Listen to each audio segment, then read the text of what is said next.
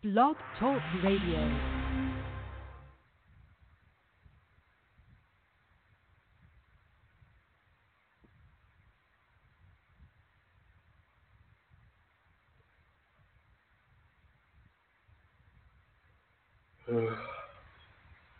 One of these days, this motherfucker's gonna work. I don't know why you bother playing it, because it never works anymore. It's almost a gag now. It's almost become a gag. So just wait until we talk for like 3 minutes and then just hit it randomly and have it play. Kind of like have a cold open to the show every week. Yeah, because it's sort of what happens. It'd probably be a good idea if we really thought about it. Well, ladies and gentlemen, it's Wide Men Can't Jump, as the intro will tell you whenever it decides that it wants to play. It should be any time that the intro will start playing, but I'm Nate, he's Tim, and I'll play his O Canada whenever the intro plays here shortly. And see if we is can, this professional programming here? Welcome aboard. See if we can coax it into playing. Let's talk about something serious for a sec. Okay. Let's talk. Didn't work. No, it didn't. Let's talk about the quality of confectionery foods at your closest NBA stadium. Are you content?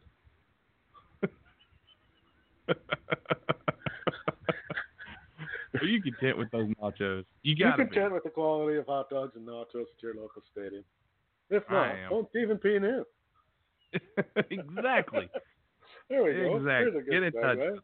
That's a good segue. I like that. There we go.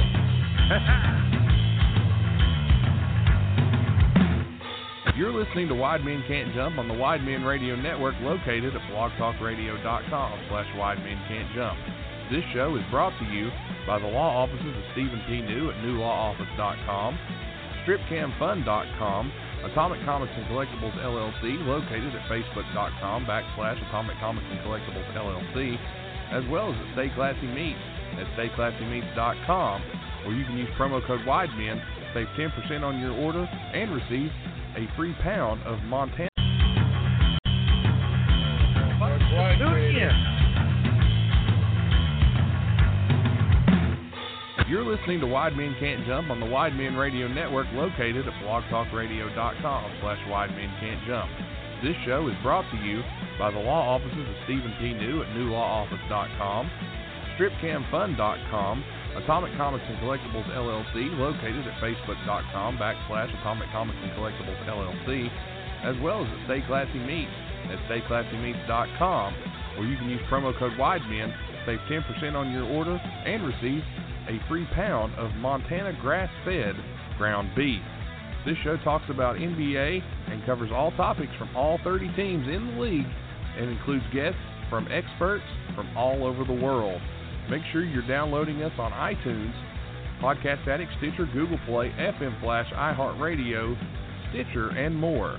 Be sure to join in on the fun over at WideMenCan'tJump.com, as well as on our Facebook group, Wide Men Can't Jump, and follow us on Twitter at Wide Jump. Now, let's go to the flagship program of this Wide Men Radio Network. Here's Wide Men Can't Jump. All right, the intro played, and it only took us 4 minutes to get the damn thing out of the way. Again, a big thank you to our boys in Horseburner. They're West Virginia stoner metal. If you like them, check them out. They just dropped a new album called The Thief. It's available now on all major platforms for all you metalheads out there. Check it out. It's Horseburner, The Thief. You will enjoy it. 9 songs, 45 minutes, available right now. If you're an Apple Music guy like me, go check it out. It's there. Again, Horseburner. Check them out. Great guys. And they'll be on tour soon, so check them out. Adam and all the guys over there. Great dudes. All right. What's that? Wait a minute. Oh, really? Okay. Thank you, Rusty Shackelford. All right, ladies and gentlemen, we have an update.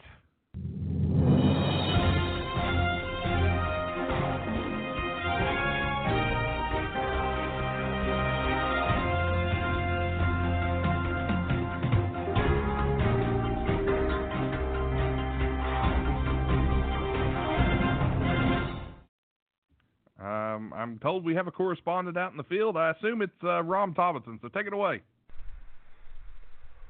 We interrupt this edition of Wide Men Can't Jump to take you live to our on-the-spot reporter, Rom Tobinson. Good evening. I am Cecil B. Bucksnort, filling in for Rom Tobinson, who is on assignment this week. I am in downtown Shinston, West Virginia, where the Pickle King Ed Bogus is about to come to the podium, where he will address his thousands and thousands of fans about his upcoming battle in the NBA food eating contest, which of course, as you know, has been added to the All-Star Weekend in the upcoming season. The NBA today announced their team. Surprisingly, no current players on the squad, but some big names in the eating world. Of course, Robert Tractor Taylor, a beefed up Eddie Curry, and of course an even bigger Oliver Miller, to be captained by that powerhouse, that massive man, that piglet of a dude, Charles Barkley. Of course, as you know, Bogus is a local legend and even a national one. He attended the University of Notre Dame. I don't really know if he did, but we're making it up if he didn't. He was the NCAA champion 4 years in a row in assorted eating events, including, let's see, hot dogs, hamburgers, popcorn, cotton candy, and, of course, his favorite pickles. He also is well known for his sorority pranks, except I guess he was in a frat house, not a sorority, details, where they would raid the local Sheetz gas station, and Bogus would stand triumphantly on the top of the roof while guzzling Slurpees. He looks to be in superb form, ladies and gentlemen. Tall, lean, and lanky. Looks the total opposite of the NBA squad, in fact. If you put Bogus beside Barkley, you would get a 10 easily. With the other four members, you would get, well, I don't know. I'm from Kentucky, so I really can't do the math on that one. Regardless of one with a lot of zeros. It's a big number, people. This is all I know. Bogus, of course, a legend, as I said earlier, known locally as the Shinston Sinkhole. He's also been given several other names by the press over the years. Some, I'm not sure if they're an innuendo or not. The Pickle Polisher. I don't know about that one. That sounds like it might have been coined by someone who wasn't a fan of Bogus's. But regardless, Bogus is the defending pickle eating champion of the Eastern Seaboard. He could easily defeat the Western Seaboard if he was so inclined, but he doesn't like to travel. Regardless. Anyway, let's see. As Bogus makes his way through the crowd, let's just look a little bit closer at that resume. All right, we've got, of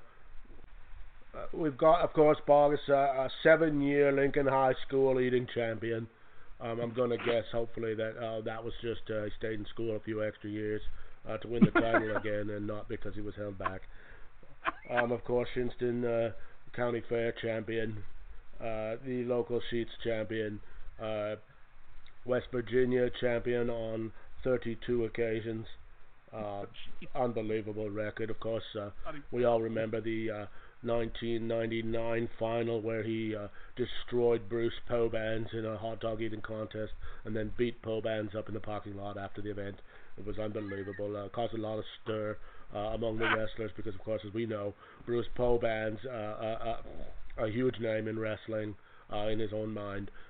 But anyway, Boggs went on to defeat, as I said earlier, NCAA champions left and right. They named a division after him, the Bogus division. No one wanted to compete against him.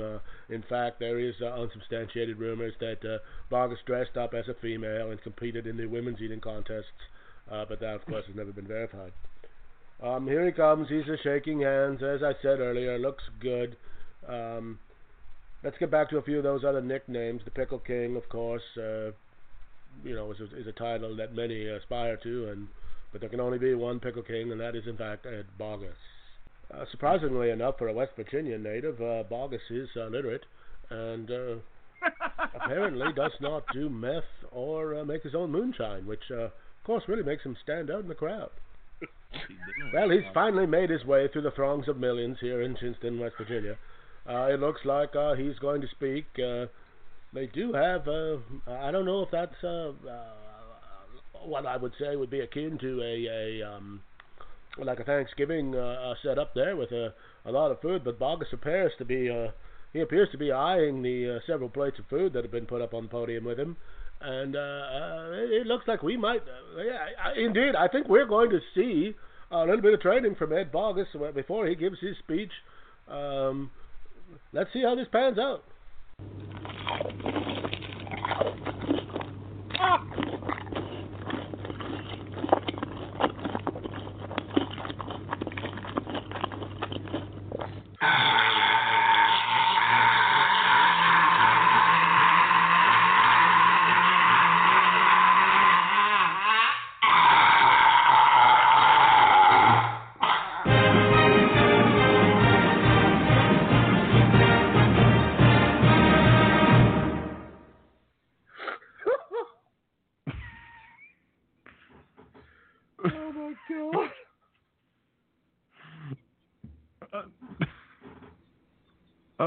This show's brought to you by the law offices of Stephen P. New.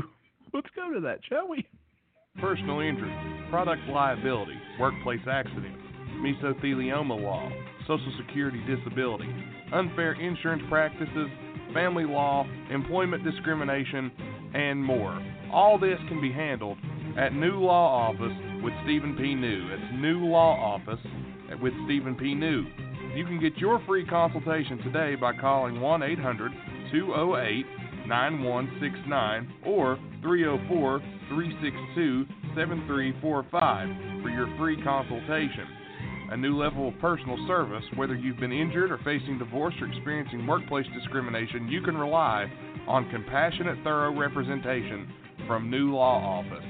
Be sure to contact Stephen P. New Law Office at newlawoffice.com or again get your free consultation at 1-800-203-9169. Stephen P. New, answers to your legal questions. Oh, man. Well, how do you follow that, ladies and gentlemen? That was an eye-opener, ladies and gentlemen. Let me tell you. Ed Boggess. Wow. Who knew? What a way to start the show. But here we are, Tim. I can hardly wait for his speech next week. Oh, God. Oh, goodness. Anyway, moving on to the sports now. What a time. What a time it's been, I'll tell you that. And, man, it's been an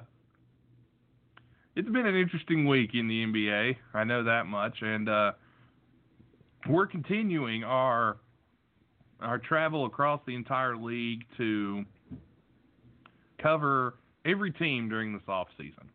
And after tonight, we will have hit, I believe, over a third of the markets. So we're looking forward to diving a little deeper in. Excuse me, I'm sorry. I'm still a little choked up from our news report from Cecil B. Bucksnort, who apparently is on the payroll now, and I didn't know it. And you added Rusty Shackelford. Well, I mean, he's a producer, but and we've got apparently Mr. Bucksnort is from Kentucky, but that Jersey accent kind of comes through there a little bit. Not sure what kind of an accent Cecil had. He kind of covered the gamut. It was there. different. He sounded British. It was northern for a moment. It was kind of northern, so we'll just leave it at that.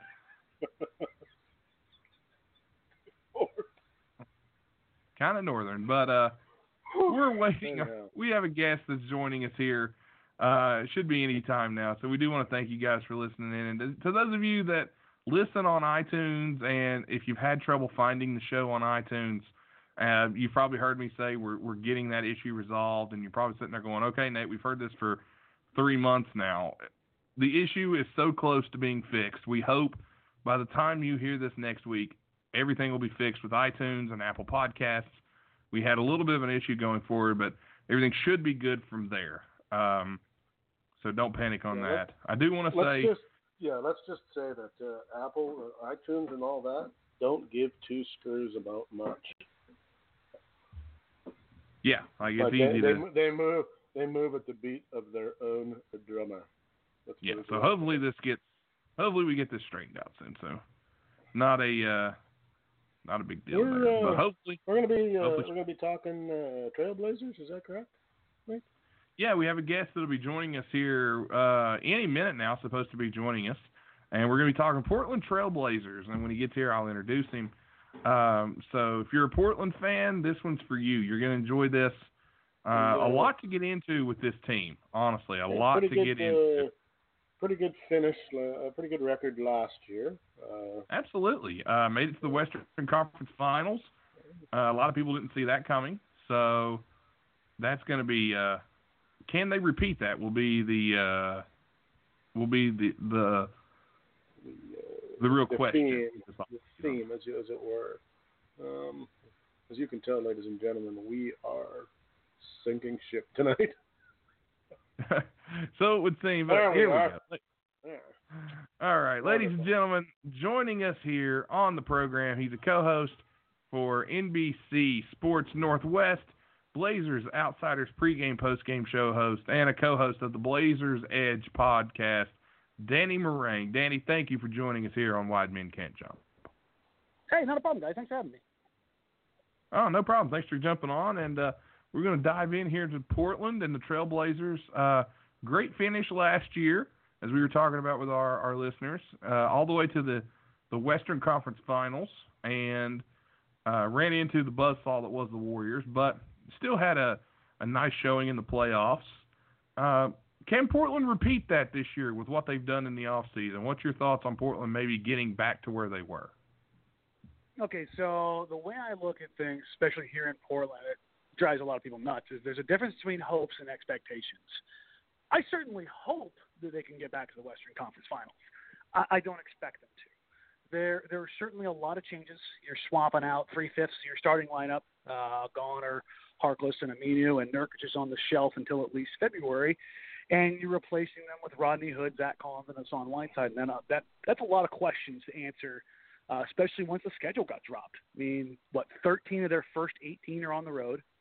I believe 11 of those first 16 are against playoff teams from last year, and then you throw in up-and-coming teams like Sacramento and Dallas in the early part of the schedule with Philly, Golden State, Clippers. Now, they might not have PG early on in the season, but, I mean, for a team that's incorporating a lot of new pieces to have that many road games and kind of hope that everything comes together again, that's a tough ask, especially with what's been going on in the Western Conference. But the flip side of this is, if you question Damian Lillard at this point, you're insane. Like, every time there's a chip on that guy's shoulder, he ups his game. And I mean, this is probably going to be his biggest challenge since LaMarcus Aldridge left, and they swapped out basically four of the 5 starters, and they go on to win 40 plus games when everybody had them picked at 26.5 in Vegas. So it's going to be really interesting to see what happens. They have a lot of momentum off that Western Conference Finals runs, right? So I think the interesting thing is going to be if things don't go well early on, if there's panic mode that sets in. And I think that's going to be probably the biggest storyline for the first half of the season is how fast can they get out of the gate and what happens if they run into a few hiccups. Yeah, and they made quite a few moves this offseason. One of the big ones was they acquired Hassan Whiteside. That was that's been an interesting question mark for a lot of people. Is Hassan Whiteside? A lot of people don't like the way he plays. A lot of people don't like his attitude, and he's been throwing shots at Miami since he got to Portland.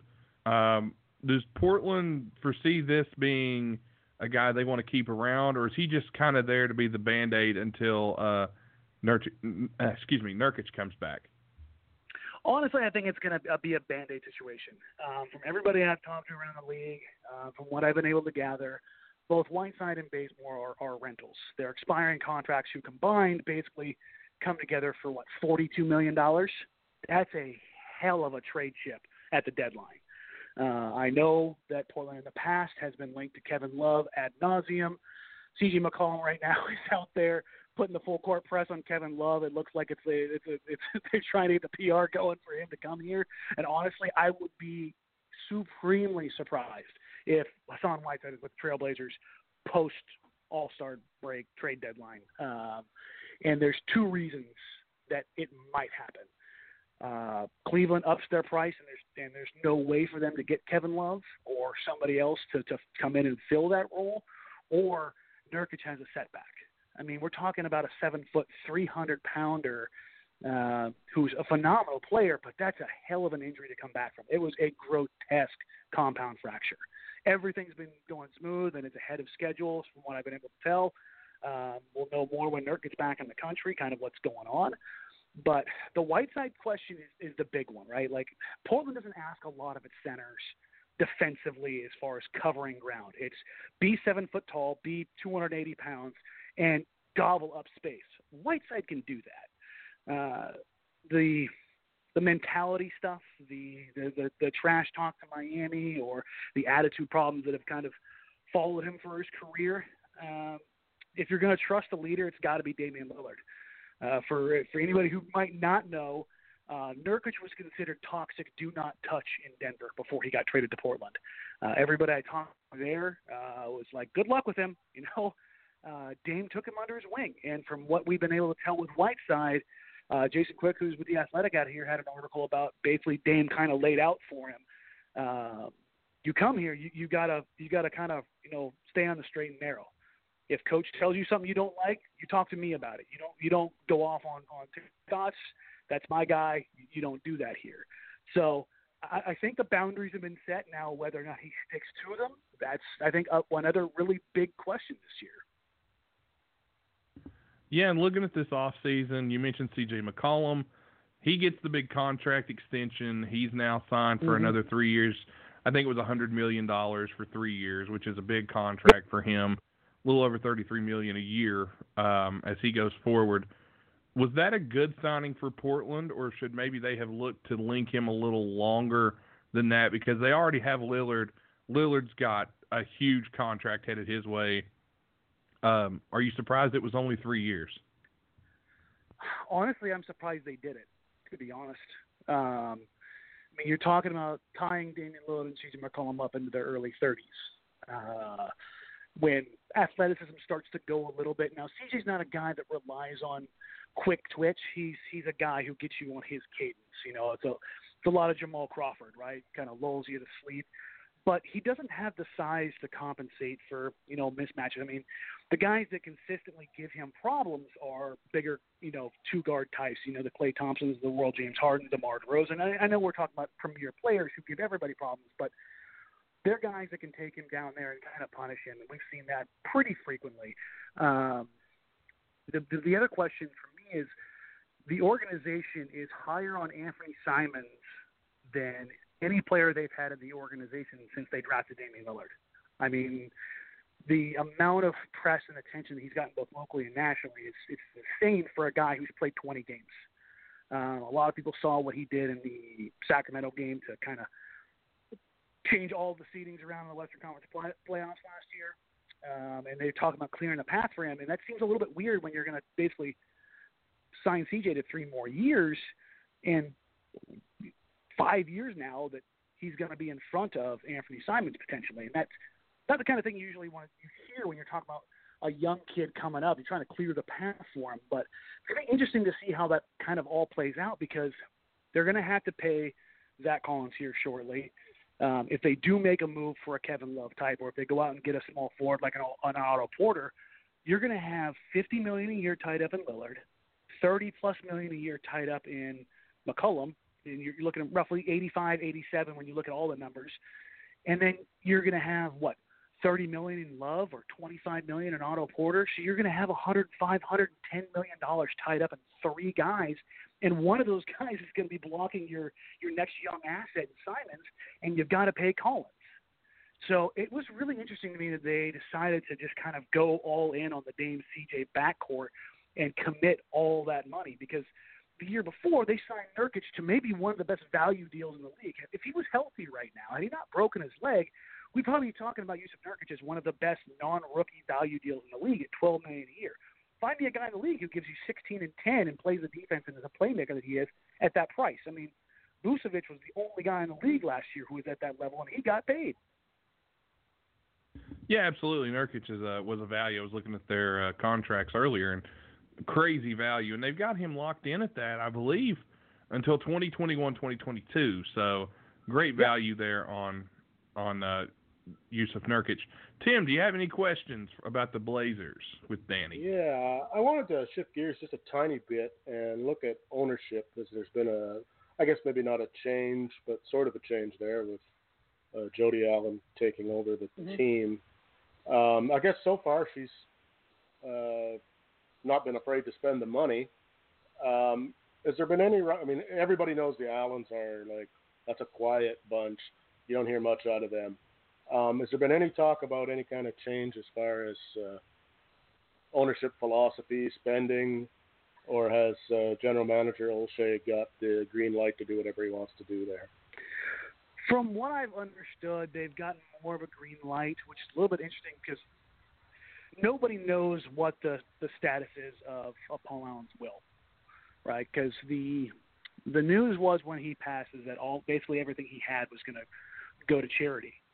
So if the team was sold, there would be no money gained by any of the family. It would go to his philanthropy efforts. And that was the same was true with the Seahawks. So I'm sure they're kind of going through that with a fine-tooth comb to see if there is something there that, where they can get more value out of it and reinvest in the teams or however they do. I'm not privy to what's going on there.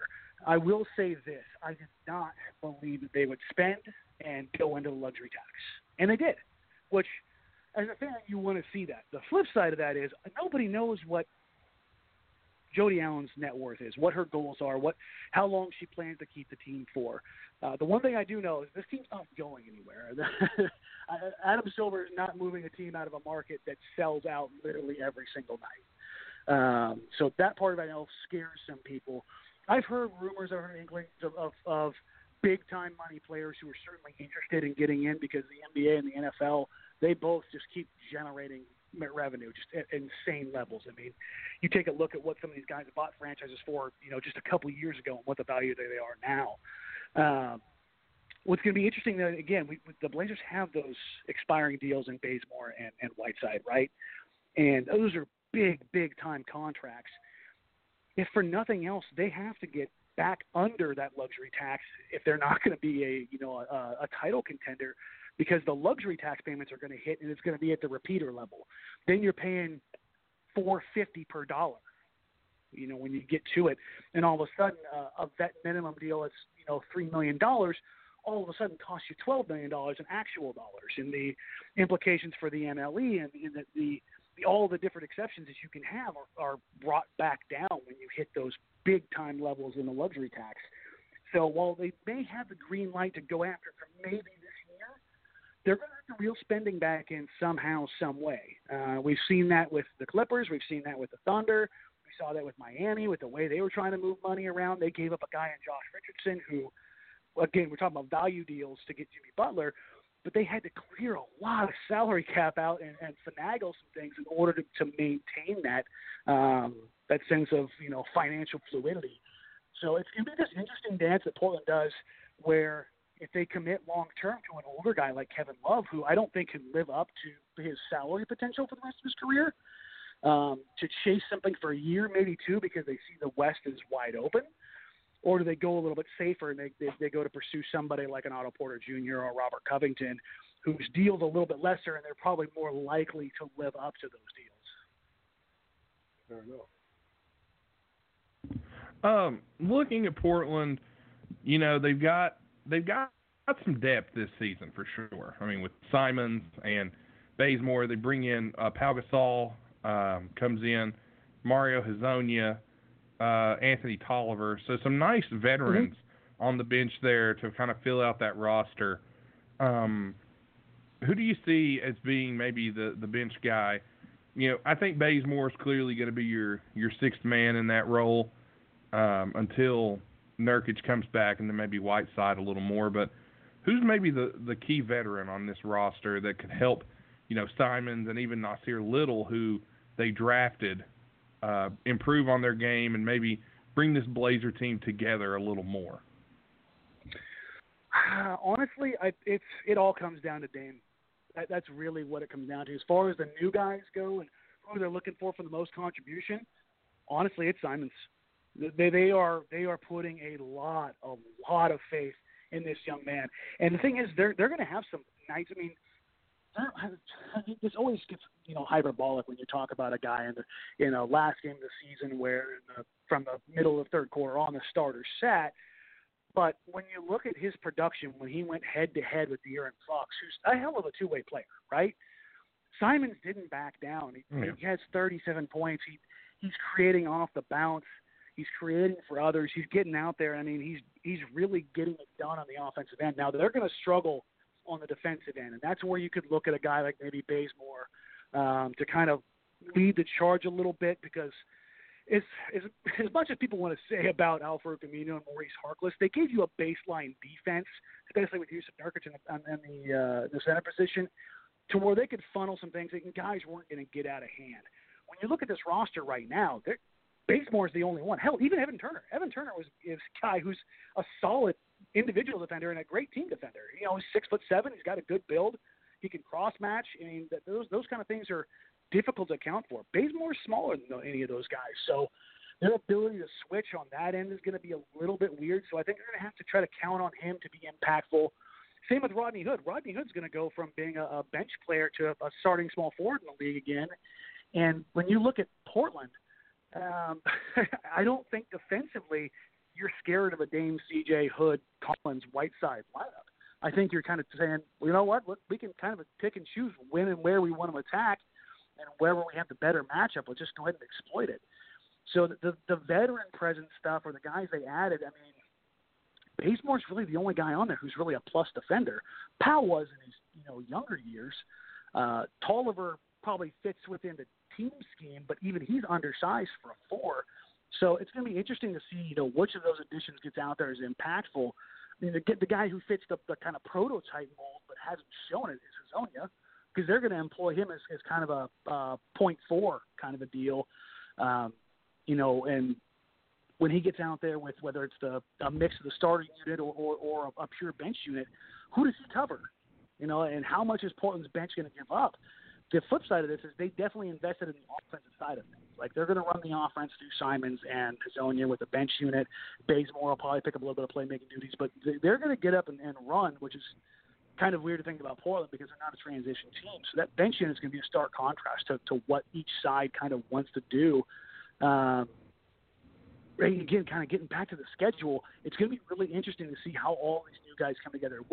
Who jumps out early on and kind of takes that leadership role in that second unit. I mean, Damian Lillard has talked about his Anthony Simons as being that guy that replaces him when he's gone.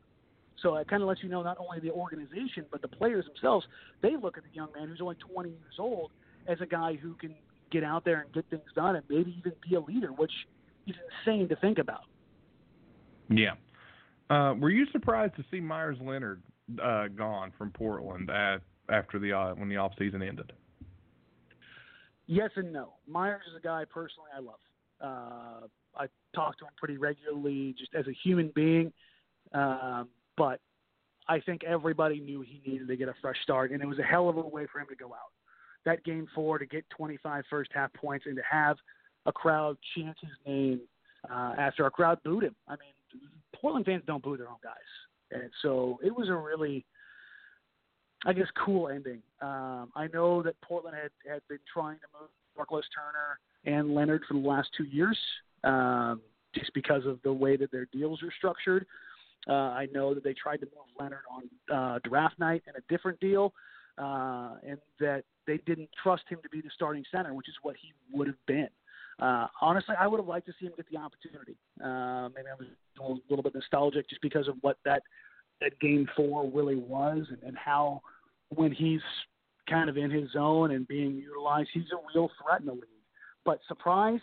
Nah, not really surprised. I thought it would have happened a year sooner just from what I had heard. But I think it took his value kind of going up in the playoffs because he was effective every time he went out there. And I think Miami and a couple other teams called and asked because they saw a guy at 7 foot tall who was a physical freak who could knock down threes with regularity. And all of a sudden he went from a no value guy who, teams were asking to take, or more assets back in return for him to a guy with positive value. So honestly, I hope he goes to Miami and he's successful out there.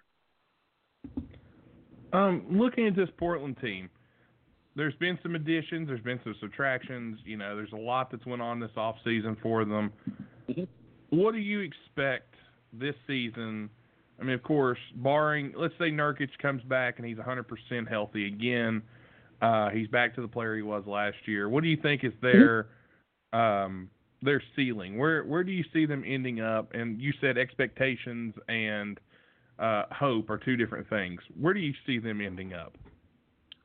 Okay, so the Vegas over-under when it first came out was 43.5. And I, as a degenerate gambler, I put money on the over. I don't think a Damian Lillard-led team is going to drop below 44 wins at this point. The thing is that the West is more compressed now, right? So I think we got spoiled and kind of it moved the goalposts because the Warriors are winning 60 games with such regularity that was like the norm. Like, that's not real, though. I mean, you look around the league and how many times teams have won 60 games. That's not a normal thing. The bar used to be 50 games. So if you're at that point, I think you're doing pretty damn good. I'm literally playing the guessing game. I just did my first round of it. Kind of going through schedule game by game, win loss. My first time through, it landed at 49 wins. I usually do it about 10 times and then kind of factor in the schedule, back to back. Load management, all that kind of stuff for the other guys. And realistically, I think they end up somewhere between 47 and 51 wins. The problem is where does that land in the scheme of things in the Western Conference? I think at the top of the conference, you're looking at 55, 56 wins. I mean, you could be a 49, maybe 50-win team and end up with a 6th seed. So it's going to be a little bit interesting to kind of see where they ultimately end up. If I'm projecting for them, I have them probably as a 5th or a 6th seed. I mean, I think clearly talent-wise, both LA teams are looking at the 1-2. Denver, while Portland beat them in the playoffs, I think is a deeper team, and they're bringing back basically everybody. So I think that's a team you definitely have to worry about. Houston, I don't even know what to look at them right now, but I think Portland's in that like kind of third tier. I think Golden State definitely falls off a bit without Clay, but I mean, still Steph and Draymond. I think Portland and Golden State are kind of on that same level right now, and it's going to come down to health. I think with Nurk comes back and Clay comes back, obviously, for the Warriors, I mean, you're going to have a hell of a track meet down at the end of the season for teams kind of fighting for playoff seeding versus, managing the load management stuff, and whether or not Portland opts to do that this year, because Dame was completely gassed and said as much in his exit interviews because he's never been that deep in the playoffs. So yeah. It's really hard to predict how it's going to go. But if you're asking me to peg a number, I'll wuss out and say like 47.5. Okay. Yeah, and it's going to be an interesting playoff run because there's legitimately 12 teams in the West that can battle for 8 spots. And yep. I'm looking like both LA teams are great. You're going to see Denver, who I think is probably the most underrated team in the league. Portland's still good. They didn't lose any major pieces. They still got their stars. Utah got immensely better. There's just Utah's the team that I think is going to make the biggest run. Yeah, I believe that too. And you can't count out teams like San Antonio's always good. Houston's another team that's got a great squad put together. Sacramento's improving. Golden State did bring in D'Angelo Russell. They still got Draymond. There's rumors that Clay could be back as early as November. I mean, there could be legitimately 8 teams that are good enough to make a run at a championship in the West. And that, to me, is very interesting. Yeah, I'm looking forward to that. Particularly San Antonio. San Antonio was a playoff team, and they were missing their entire backcourt. And you're getting Lonnie Walker. You're getting Dejounte Murray. Those are 2 phenomenal players. Now you move Patty Mills and Brent Forbes to the bench. Like, that's a team you don't want to play. Absolutely. Derek White has looked fantastic for the Team USA Select team this summer. So, I mean, you look at those kind of teams. San Antonio, Sacramento is a team that I know everybody's like, oh, they're the dark horse here. They are. And you look at even a team like Dallas or Memphis. Memphis has a ton of young talent. They've got so much young talent that they're just as likely to get blown out to another bad team like Chicago as they are to beat a good team. I mean, John Morant and Triple J are or a franchise that I think just those two alone, you've basically got the workings of another Marc Gasol, Mike Conley type, where you've got foundational franchise building blocks to kind of look at, and there's not a night off unless you're playing Phoenix. Yeah, and you know what? I don't even think Phoenix is as bad as what people think they're going to be.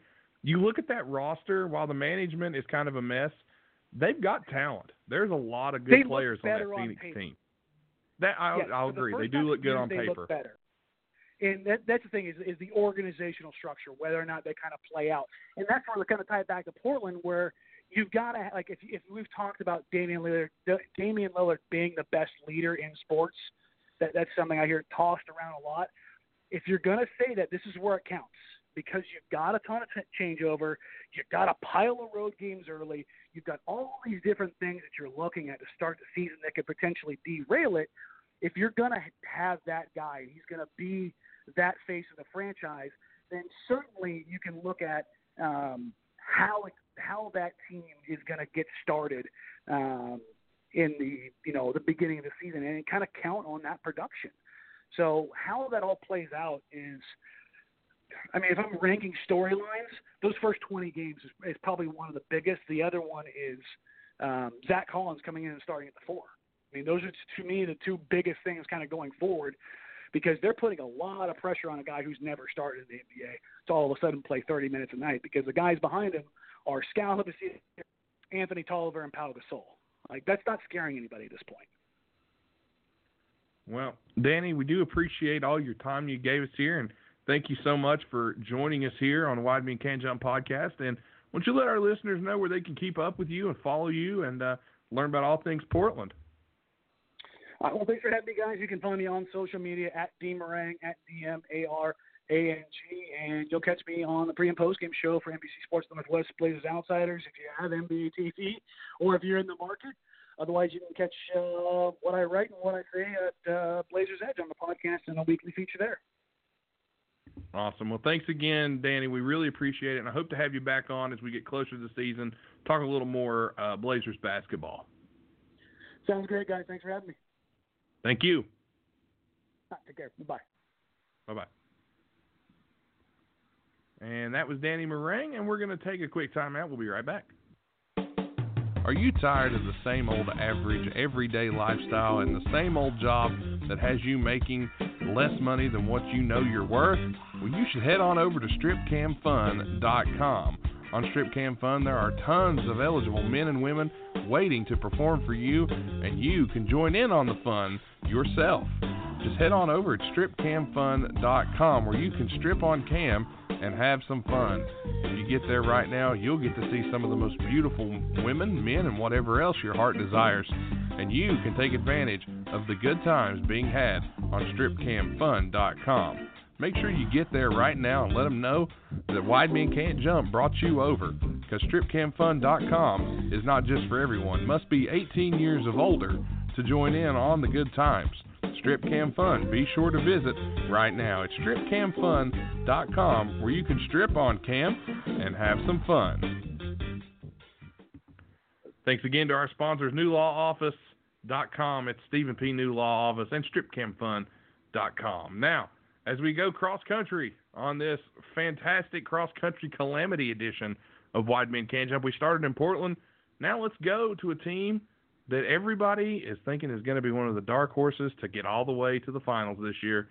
It's the Utah Jazz, and we talked with our good buddy John Keffer for Salt City Hoops and Porter Medium. Tim, what do you say, my man? Robinson, quit glaring at that beautiful coat. Roll the tape.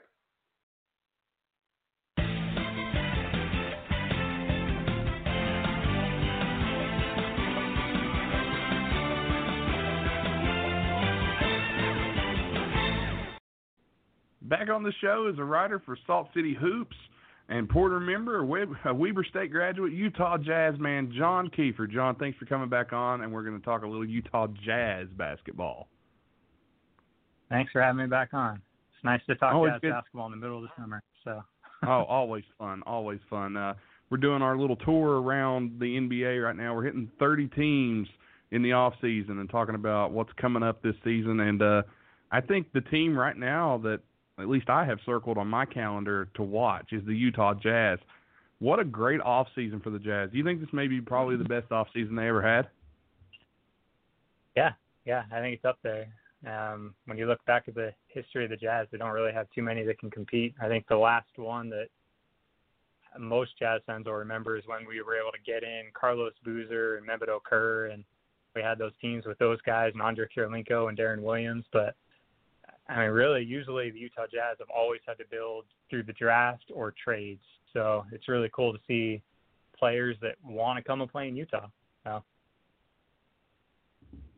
Can we just say Andre Kirilenko had the greatest nickname of all time for a basketball player? I'm just going to put that out there. AK-47. Yeah. That you can't beat that. That's the best. That's the best name. Best name. But which it's great because he's Russian too, so it fits really well. Yeah, it's even better. That makes it so much better. But looking at the Jazz in the off season, the big get to me, of course, was Mike Conley, new point guard coming in. Ricky Rubio is gone. And now Mike Conley takes over the reins of the point guard position. What made the Jazz want to go after Mike Conley? I think he really fits the culture well. The Utah Jazz have always been known as a very classy organization, but they work hard. They're very gritty. I mean, for the past 5 years, we've been in the top 5 of defensive ratings, so really a defense-first team. And Mike Conley coming from the Grizzlies, really it's not that different. What was interesting to me is this is something that was long in the making. I was listening to a podcast just the other day. I think it was Ryan Russillo. I'm blanking on who he was talking to. Justin Zanuck. There we go. He's talking to the GM. And Justin Zanuck actually mentioned that they had talked to Memphis for the past 4 or 5 years where they knew he wasn't available, but they were just calling Memphis saying, hey, just wanted to let you know if he ever does become available, if you change kind of courses for your team and decide you want to go about a rebuild, like, we're interested.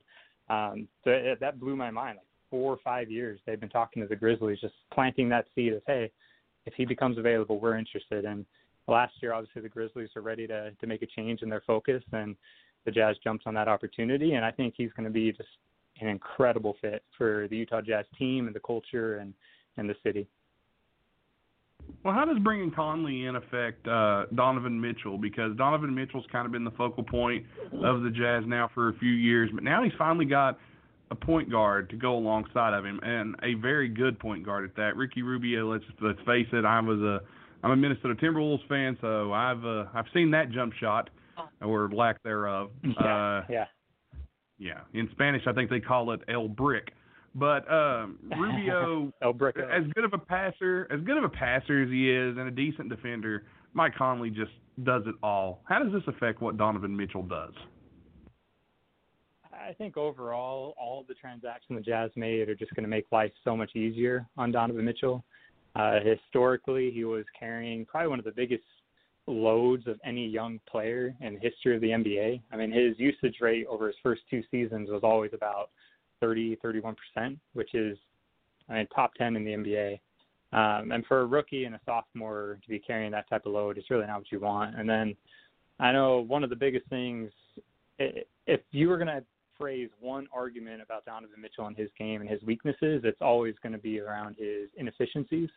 A lot of people view him as just kind of a high volume player who kind of a chucker, I guess would be the term. But what else is he going to do? I mean, who else are the Jazz going to go to? And I think we're going to see that Donovan Mitchell is really a smart basketball player who knows how to take the right shots, but he was forced to take shots that maybe were a little bit more difficult. And Mike Conley just makes that so much easier.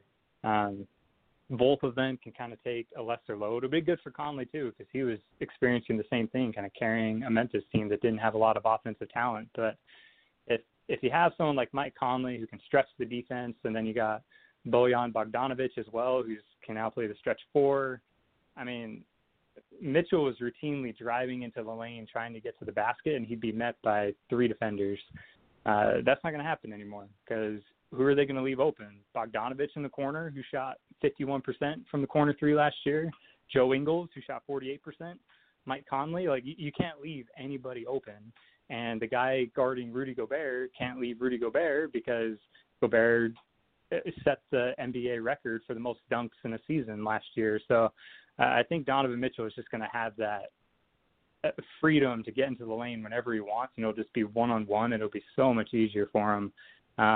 I think his usage might come down a little bit, but I think his efficiencies and his overall numbers are just going to be even better than we've seen over these first 2 years, which has been historic. I looked it up for a piece I wrote for Porter Medium.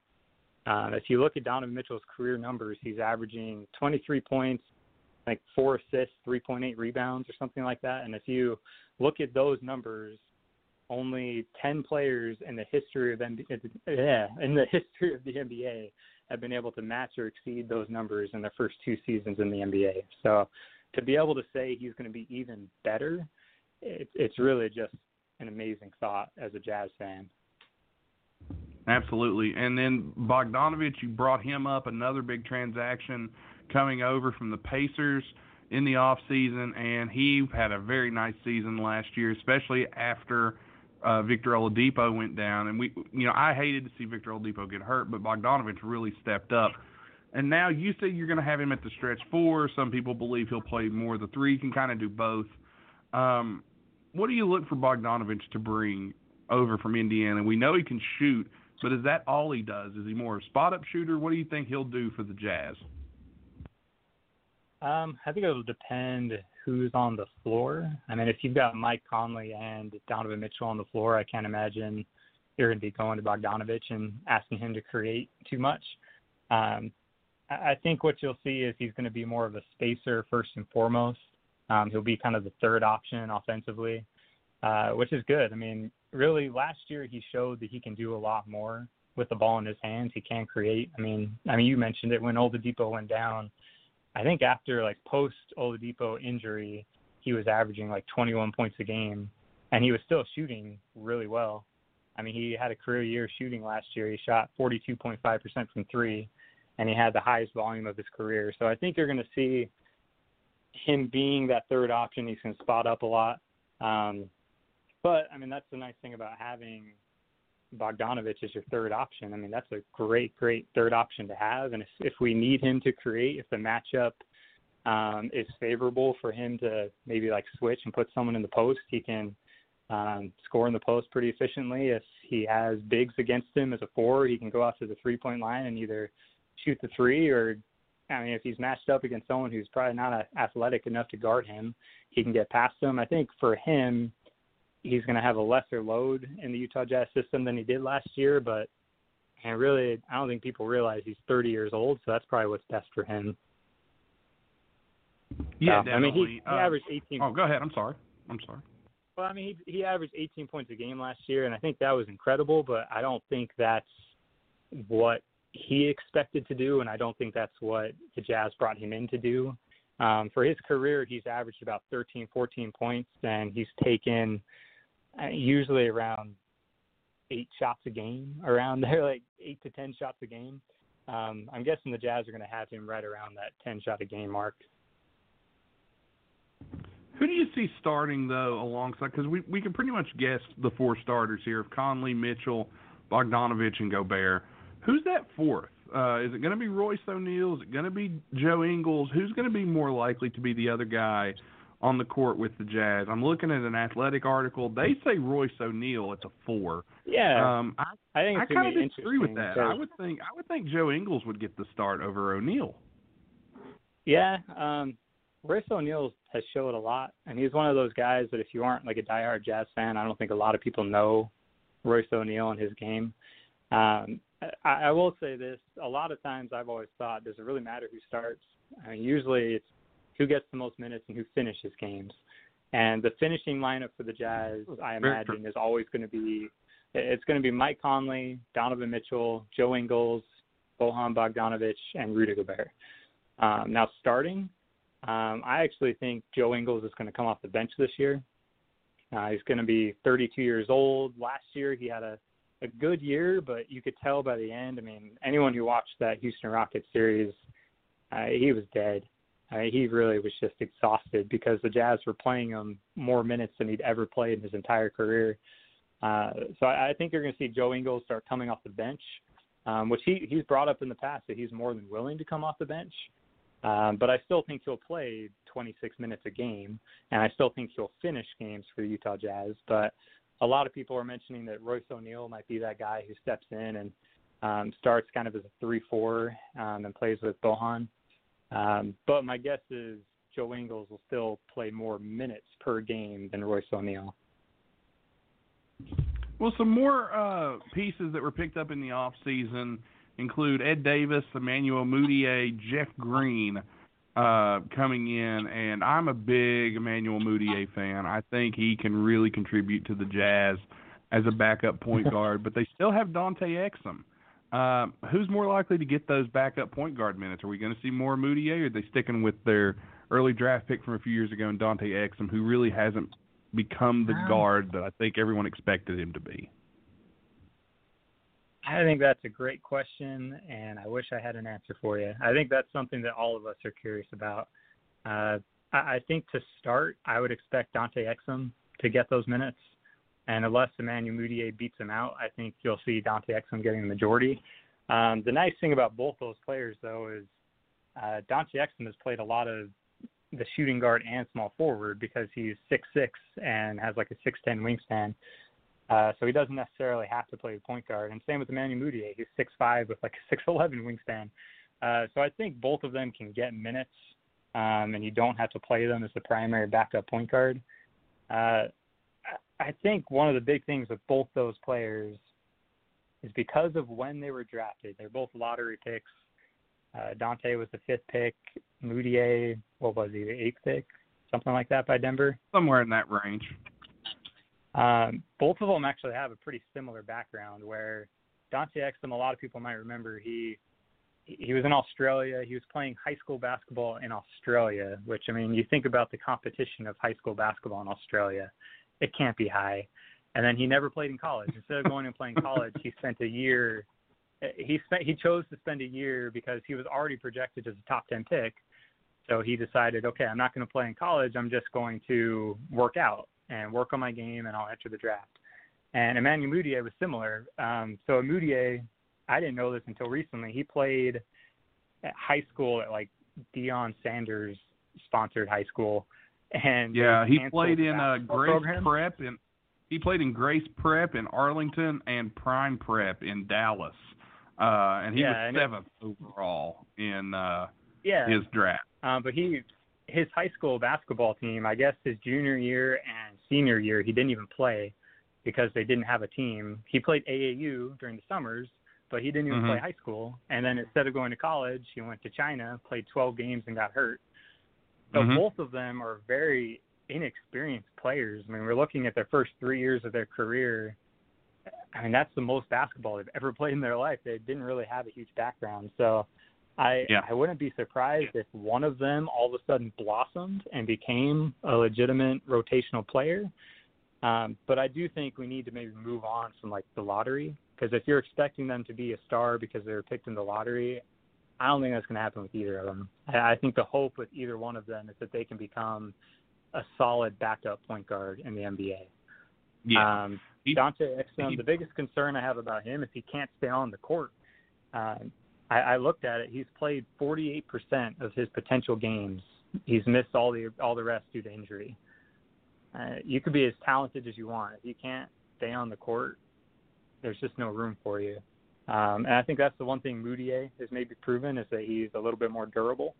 So I think that's the path for Mudiay, who you like, is Dante Exum. If he can't stay on the court, Mudiay might be able to step in and get more minutes. And he showed last year that he actually had a career year last year. So maybe he's on the right path, and we'll see what he can do with the Utah Jazz, who have a pretty good development staff. But Mudiay played for the Guangdong Southern Tigers in the Chinese League in 2014 and 15. So, but, can you blame the guy? I mean, they throw you a $1.2 million contract instead of going to college. That would be hard for me to turn down at 18. So I totally get it. He was one of those who his family had to get asylum just to come to America, and he came over here when he was like 14. And then, I mean, you have to think about him. Like, his family came from poverty. Like, it totally makes sense to me. Like, I can't judge a guy for saying, I'm going to get $1.2 billion now and take care of my family. And he knew he was going to go to the NBA. But then, like, he goes, and as a rookie, he starts 66 games for the Denver Nuggets, and everyone kills him for being one of the worst shooters in the history of the NBA in their first season. And it's what do you expect? Like, he's starting in the NBA. He didn't play college. He barely played in high school. Like, I think we just need to be a little bit more patient on these guys. And last year, he really blossomed. He averaged almost 15 points a game and shot the ball pretty well, but he was on the Knicks. So do you think that was real, or just that someone has to score the ball on a team that's a lottery team? For anybody that wants to badmouth players like that, always remember Markelle Fultz is still in the NBA. So yeah. I'll leave it there at that. He had a better first year than Markelle Fultz. Yeah. There's a lot of people. Yeah, and his story is interesting too, as far as how he came to Utah. I don't know if you heard about this, but Utah didn't reach out to him. Like, he and his agent reached out to Utah, and he said, I want to play for you guys because I've seen the way you develop players, and that's the type of program I want to be a part of. Like, he reached out to Utah because he wants to get better, which I think is really an interesting story and shows a lot of maturity on his part, that he does have the mindset to try and get better. Absolutely. During the offseason, the Jazz did lose Derek Favors. He was a long-time Jazz player. What did it mean to the organization to have to part ways with Favors? It was definitely the hardest decision of the offseason. He'd been such a mainstay with the organization. He grew up here. I think it was just one of those where it was best for both parties. Favors, for example, like, we brought in Bojan Bogdanovic. I actually think Derek Favors overall is better, but I don't think he fits our system and what we need right now. We really needed to go the route of a stretch four. All the numbers when we had Jay Crowder on the floor or Pablo Cephalosha, like, those guys aren't great shooters, but they're considered stretch fours. Having any stretch four on the court with Rudy Gobert, the Jazz were just plus-minus wise, they were way better. And they weren't bad with Derek Favors, but they were just light years ahead with the stretch four. So I think both people knew it was time to move on, and the Jazz did Favors a favor, no pun intended, because they actually traded him. They re-upped the last year of his contract and asked him, like, who do you want to be traded to, what teams you're interested in, and they traded him to the Pelicans. I think he's going to be one of those players that for years to come, whenever he comes to Utah, he's just going to get a standing ovation. We really loved him here, but I think for both parties, it was just time to move on. Yeah, and that makes sense. Looking at this Utah team, they're very much improved. What do you think the Jazz, realistically, we can expect? Because the West is absolutely stacked. The Clippers, the Lakers are the favorites out West right now. Of course, you can't count out Golden State. Houston, it looks good again this year. It's basically, you're going to have about 12 teams vying for 8 spots in the playoffs. Where do you see the Jazz going? Where do you think they end up at? I say most people will agree they're going to make the playoffs. How high do you expect them to get? That's a great question. I think that's the tough thing. When the Jazz made the trade for Mike Conley, my first immediate thought was, man, they could be the best team in the West next year. That was pre-free agency. Just because of the injuries to Golden State, it lined up that we could be the best team in the West. And then after all the free agency and everything went down, there's just so many teams in the West right now that I think you're right. You can probably make an argument for 4, 5, 6 teams in the West to be the best team. I think overall the Clippers are absolutely on paper. They look like they're the number 1 team in the West right now. After that, I honestly think the Jazz could be the second or third best team in the West. Regular season, if you just want to talk record, I was talking to someone about this, how I wouldn't be surprised if the Jazz were like the Atlanta Hawks from, I think, about 4 years ago. I'm sure you'll recall the Hawks 4 years ago just randomly were a 60-win team. They went to the Eastern Conference Finals, and they ended up losing to Cleveland Cavaliers and LeBron James. But for the regular season, they went off. It was really, really impressive. And I could see that happening to the Jazz, where the schedule was just released. It's actually pretty favorable for the Jazz, better than the last couple of years where it's just been a torture. And I could see the Jazz just randomly going off and being the number one team in the West and winning 60 games, but still not being the number one team in the West, where they might have the number one seed, but I would still think the Clippers or even the Lakers would be the better team in the playoffs. It's going to be fun and exciting to see, though, and one of the reasons I think that is just there's so much adjustment when you bring in star players that I could see the Clippers and the Lakers and the Rockets, like I could see those teams stumbling a bit at the start and then catching their groove as the continuity grows and being really, really good in the playoffs, but the Jazz being good all year might give them the better record in the end. That's kind of where I'm coming, is I think the Jazz could finish with anywhere from the first best to the fourth best record in the West, but I wouldn't be surprised if they just went on that Atlanta Hawks type run and ended up being number one in the West as far as the regular season is concerned. What do you think? Do you think I'm crazy?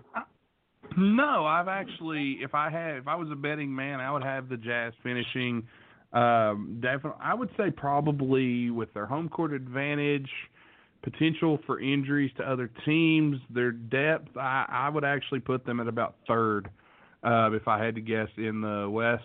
I think the Clippers will end up winning the West in the long run.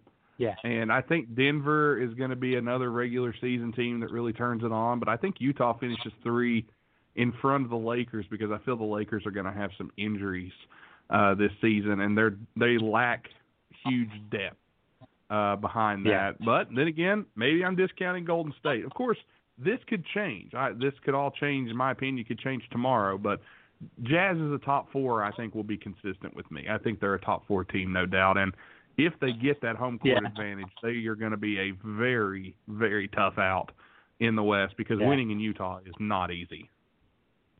Yeah, that's all definitely true. And that's kind of where I'm coming from. Like I think the Lakers, I don't know if it's going to be health. I don't know if it's going to be their depth. I don't know if it's going to be chemistry.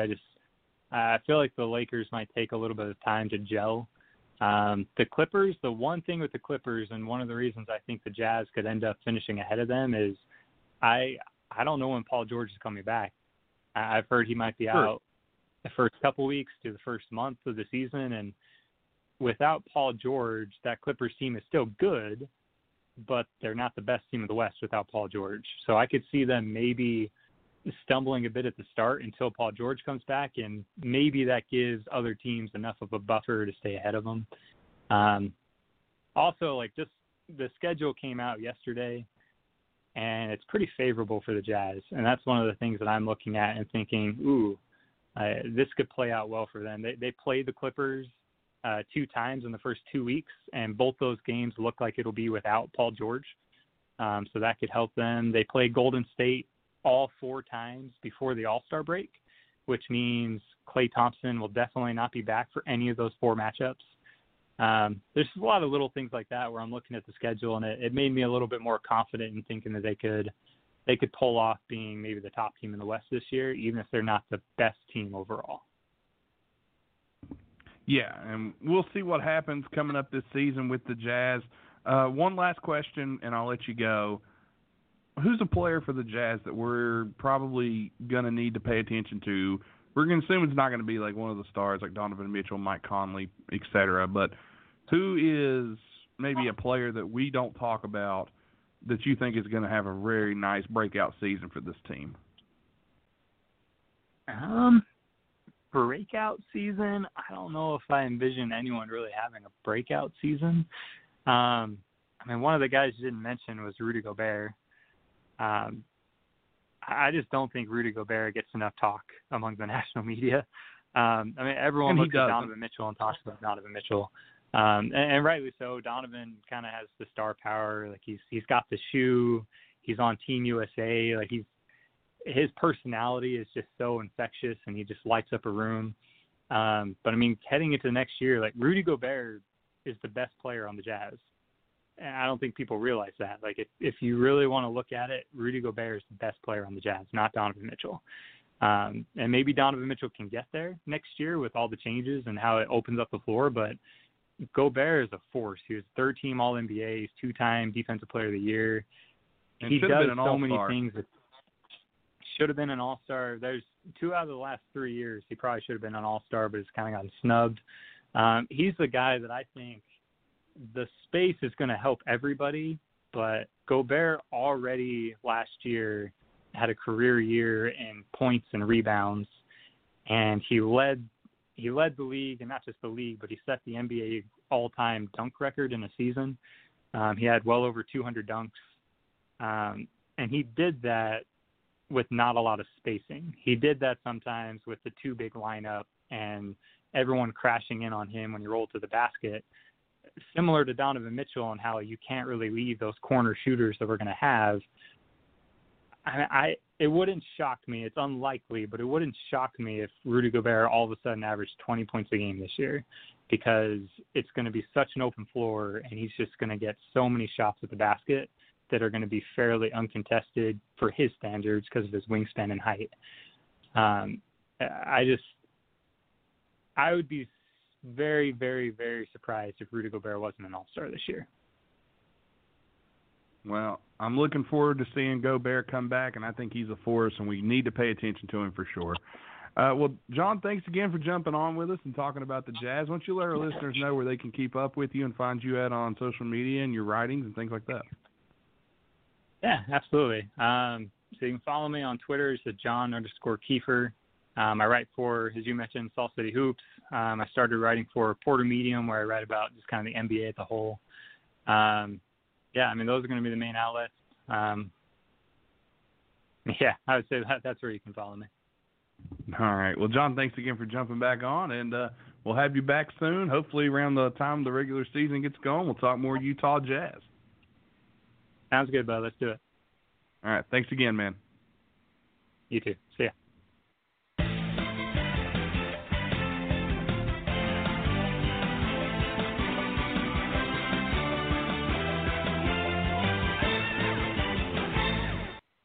That was that was my conversation with John Keffer, as I completely butcher us coming back from that interview. In the background, opening up his mail from the Disney store, is background Josh Brown, ladies and gentlemen. There he is. Everybody loves him. He's one of our favorite characters here on the show. I'm a character? Sure, why not? I'm a person. I'm a human being. You are. You're not. You're a gimmick. Be quiet. You got a killer gimmick, though. All right. Speaking of killer gimmicks, if you want to head over and visit our wonderful sponsors, Atomic Comics and Collectibles, LLC, boy, do they have some gimmicks. Atomic Comics Collectibles, LLC, it's facebook.com/Atomic Comics and Collectibles, LLC. Man, they're putting up stuff today. I saw the old WCW Brawling Buddies that they were selling. Hulk Hogan, Wolfpack Sting, and Kevin Nash. I almost threw money at them, but I still have my Hulk Hogan one. So, but yeah, I saw that, and I tagged you in a little something that maybe you would want from our good friends over there. I actually already own all those things, but yeah? I will say that I did do it as usual. I did a quick search on Amazon and eBay, and once again, those prices. Incredibly low. In fact, you can't buy a used copy of some of those Kiss DVDs from Amazon. They're at least $60. They're at least $60.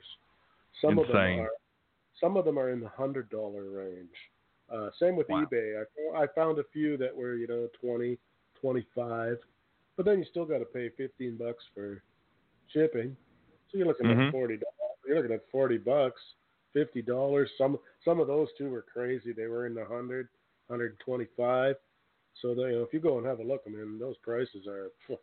Do yourself a favor if you don't have them and want them. Drive down there and pick them up. That's a joke. Yeah, they posted some the WCW Brawling Buddies. I believe the Kevin Nash was $15 and the Hulk Hogan and the Wolfpack Sting was $25, and I'm guaranteeing you're not going to find it any cheaper than that. Also posted some WWE action figures. Here's a Sheamus retro, one for $5, one for $8. Here was a 2018 Hasbro Marvel Captain Marvel Star Force, $10. Hit them up. And here is a variety of authentic pieces of Scooby-Doo 2, the movie, AJ Styles Elite figures, Kiss Rock the Nation live for $10. The Kissology Volume 1 2 DVD set from 74 to 77, $10. And Kiss Symphony 2-disc DVD set, $8. The Kiss Symphony DVD, because I am a nerd and love these things, is actually Kiss in concert with the Melbourne Symphony Orchestra in the background. It's incredibly awesome. It's really good, and it is also no longer in print. Ooh. So if that's something you wouldn't mind owning, what is it, $8? I believe. Yeah, $8. Yeah, okay, $8. Like, go get it, man. You're gonna be crazy not to. If I didn't have that, I'd have told you to go buy all three of them if I didn't already own them. Just for that price. Yeah, it's a ridiculous price. So go check them out. Atomic Comics and Collectibles LLC. Let's hear more from them. If you're into comic books and collectibles, then you are going to want to check out Atomic Comics and Collectibles LLC. They buy and sell comic books, action figures, pop Funkos, vintage video game system, vinyl records, and other collectibles. Retro and vintage collectibles are their specialty. They have fair and competitive pricing on all their items. Their prices will make you say, "Oh my God!"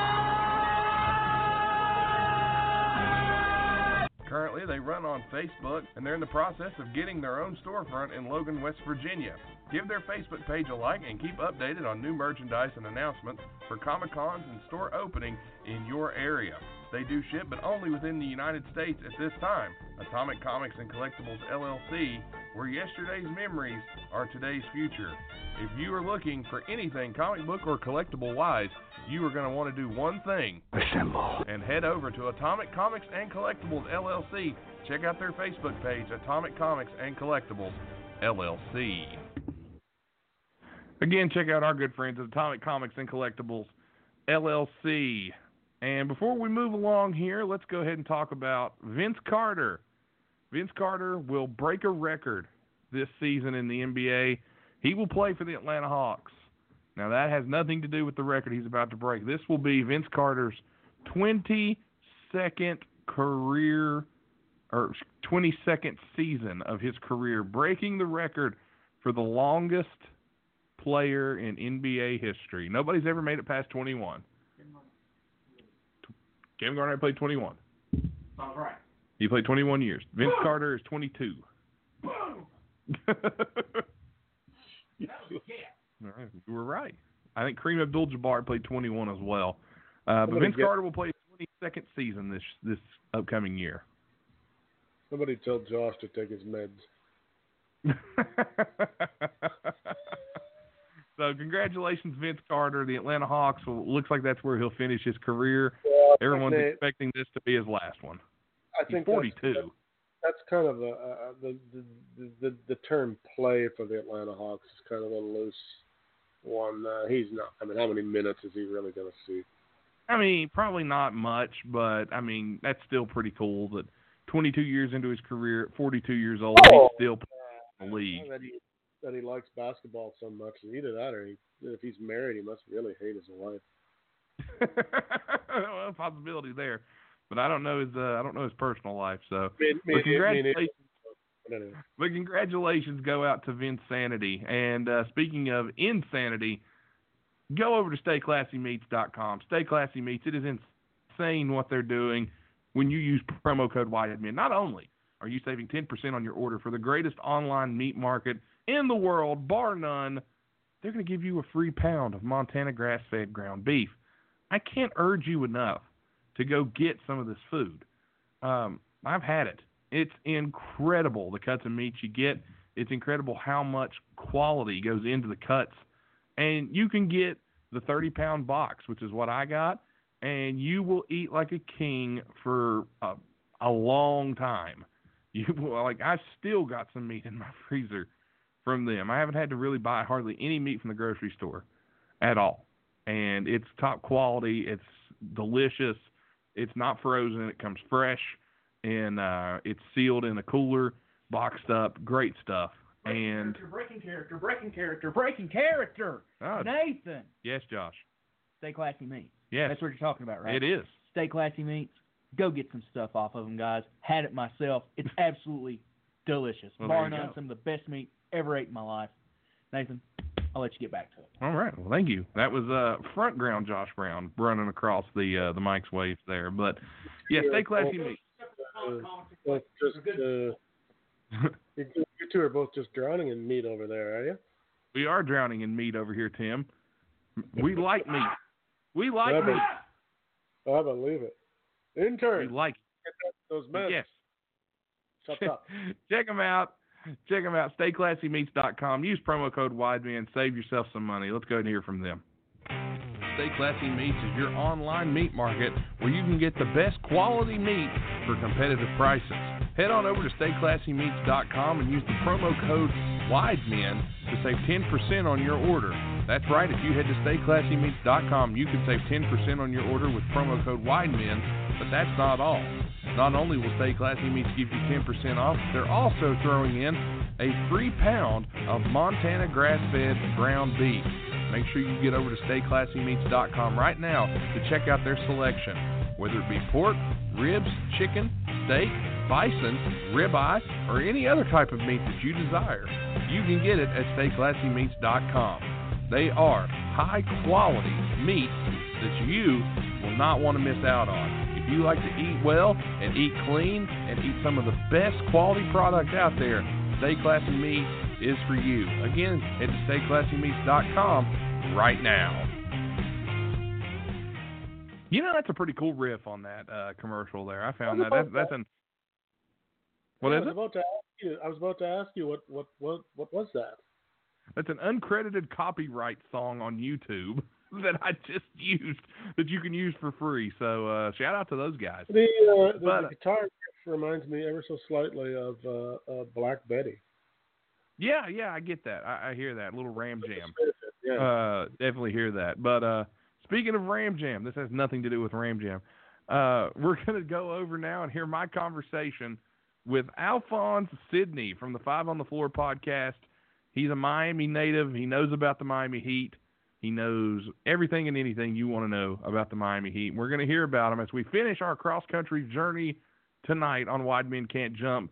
We went from Portland to Utah. Then we took a big jump down to the 305 in Miami. Tim, what do you say, my friend?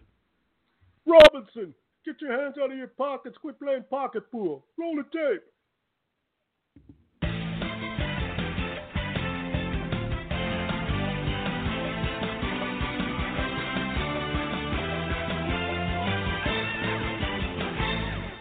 Well, back on the show with us from the Five on the Floor podcast, he's a co-host and a blogger. That would be Alphonse Sidney joining us here on the show to talk Miami Heat. Alphonse, thanks for coming back on the show, my man. No problem, man. How are you? Doing all right. A little slow in the NBA off season right now, but gives everybody a chance to catch up on what teams did and kind of maybe preview what's going on. So, Miami Heat, you're our man down there on South Beach. We're looking here, of course, the news in the offseason. Jimmy Butler coming to town. What does Jimmy Butler's addition to the Heat mean for Miami? Well, there's several different standpoints. From a fan standpoint, it kind of eases the pain of losing Dwayne Wade. He has just been our rock for so many years. He was our superstar. When he left the first time, it was tough. At least this time he got a proper send-off. But as a Heat fan, looking at this team, even the most diehard fans that are excited about some of the younger guys on the team, there just really wasn't that much to get behind. But reaching out, getting Jimmy Butler, who's a bona fide top 15 player in the league, a big personality, a bona fide star, it excited the entire fan base. You can feel You could feel the energy in the town when it comes to the Heat again. And, you know, even last year, as much as we were enjoying the Last Dance, watching Dwayne Wade make his tour around the NBA for the last time, it was more nostalgia. It wasn't exactly being excited about basketball reasons. Now we have basketball reasons to get excited. So the fan base is really hyped up, really excited for this year. And on the court, what it does is you have your go-to guy again. And as good as Dwayne was last year, he really wasn't great. I mean, and we understand he was in his final year. Who's great in their final year? And they were still going to Dwayne Wade at the end of games, right? So that tells you a lot about your team, that you're going to a guy at his last year when the clock's running down at the end of a game. This gives the Heat a go-to guy on the floor, a guy to focus on. Eric Spoelstra has always been a better coach when he can surround his game plan around a singular elite player, and that's kind of what they have right now. When you got that guy, Jimmy Butler, well, I'm going to go ahead and bring it up. I am what I would like to call a disgruntled Jimmy Butler hater. I'll just go ahead and say that. I'm not a Sixers fan. I'm a Minnesota Timberwolves fan, so I believe I have a reason. You have a legit gripe. The Sixers fans don't have a gripe, and I want to put that out there right now. I've been going to war with Sixers fans for the last maybe 2-3 months. They have no gripe. T-Wolves fans, you have a legit gripe. I will give that to you. Well, I appreciate that. But and TR, if you're listening, you don't have a gripe. So, which he was more. He wasn't he hated to see Jimmy go, but he wasn't like that upset about it. So he's more of a Ben Simmons hater. So, but that's another story. But looking at Jimmy Butler, I'd love to talk to a Sixers fan about hating Ben Simmons. Oh, he's the guy. I gotta get him on the show. But yeah, I'm sorry. I keep cutting you off. Go ahead. He'd love it. Everybody here is non-Ben Simmons fans, but we'll get into that later. But looking at Jimmy, is there any concern that maybe Jimmy could end up causing some issues in the locker room? It almost seems like, other than Philly, the other two teams he's been to have kind of had some issues in the locker room, and he goes to Philly for a half a year and he just bails to go to Miami. Is there an issue that maybe he might stir up some of those young guys or get on to some of the rookies? Like, what's the feeling there? Well, he even had problems in Philly. There were reports of him clashing with some of those guys. I don't see that happening here for a couple of reasons. Number one, it seems Jimmy's biggest gripe with teammates is their lack of competitiveness. And say what you will about Jimmy's competitiveness, is it always healthy? The Miami Heat embrace that shit. Like, they love that stuff. They are all about being Riley has this whole saying about the Heat are the nastiest, grimiest, most hated team in the league. They love that stuff. They like the chip on their shoulder. I mean, they've had Udonis Haslem in their locker room for damn near 20 years, and there's a reason for it. So they love that. A lot of people look at Miami as glitz and glamour. They don't, in that building, they don't see themselves as glitz and glamour. They see themselves as just hardworking, a bunch of junkyard dogs. And I think they feel like, and one of the things they say when they have press conferences and they talk about the guy, they say he's exactly Miami Heat material. If you talk to diehard Heat fans and you talk about Jimmy Butler, we believe that he is what he embodies the Miami Heat spirit. He has that Udonis Haslem dog in him. And then second of all, when the Heat have had tons of troubled guys come through their locker room, going back to, Anthony Mason and guys like Ike Austin, who wasn't necessarily troubled, but, he was on his last legs in the league. You're talking even to now, Dion Waiters, James Johnson, Hassan Whiteside, guys have been journeymen, guys have been malcontents their entire careers. They come to the Heat, they kind of fall in line. It's either they fall in line or it doesn't get out. One of the things about the Heat, nothing gets out of that building, and they're pretty staunch about that. Even if you talk to guys who were around the team during the Big 3 years, there was tons of stuff that never leaked out of that building because that's just how they do their business. So I don't see it as being a problem. Not to cast any aspersions on Minnesota or Chicago, but they haven't been the most stable franchises. So I ain't arguing that. All right, not arguing that. A personality like Jimmy, when you mix it with those franchises, I think that's just a combustible mixture, and that's kind of what you got. Yeah, I'm definitely not going to argue that. The Minnesota franchise has been in rubbles for years. Tom Thibodeau didn't work out. It's been a mess. But, I think there's more reason for Heat fans to celebrate, and that is a little guy who got taken 13th overall in the draft, Tyler Hero. And this guy was on fire in Summer League. If anybody watched him in Summer League, I actually think he was the guy that impressed me the most from the games I got to watch in Summer League, and he was just tearing it up. What do you like about Tyler Hero? What does he bring to this Miami Heat squad? Well, I mean, the obvious thing is shooting. This Heat team is going to struggle from three this year if certain guys just don't get it going. You're talking about Goran. You're talking about Dion Waiters. They're hoping Myers Leonard could bring them something from three, that Justice Winslow can continue his hot shooting. But a lot of that gets fixed really quickly if Tyler Hero can come in and shoot 38, 39% from three. As a rookie, I know that's a lot to ask, but he's shown those flashes. So right out the gate, he's going to provide shooting, and that the Heat desperately need. But what he also showed in Summer League, and I think you saw it if you were impressed by him, you saw he has some ball handling ability. He has ability to create space. He's a much better passer than I had read about, that I'd heard about. Just watching him pass in Summer League, I mean, just the strength behind his passes, the pinpoint accuracy. He's a really, really good passer.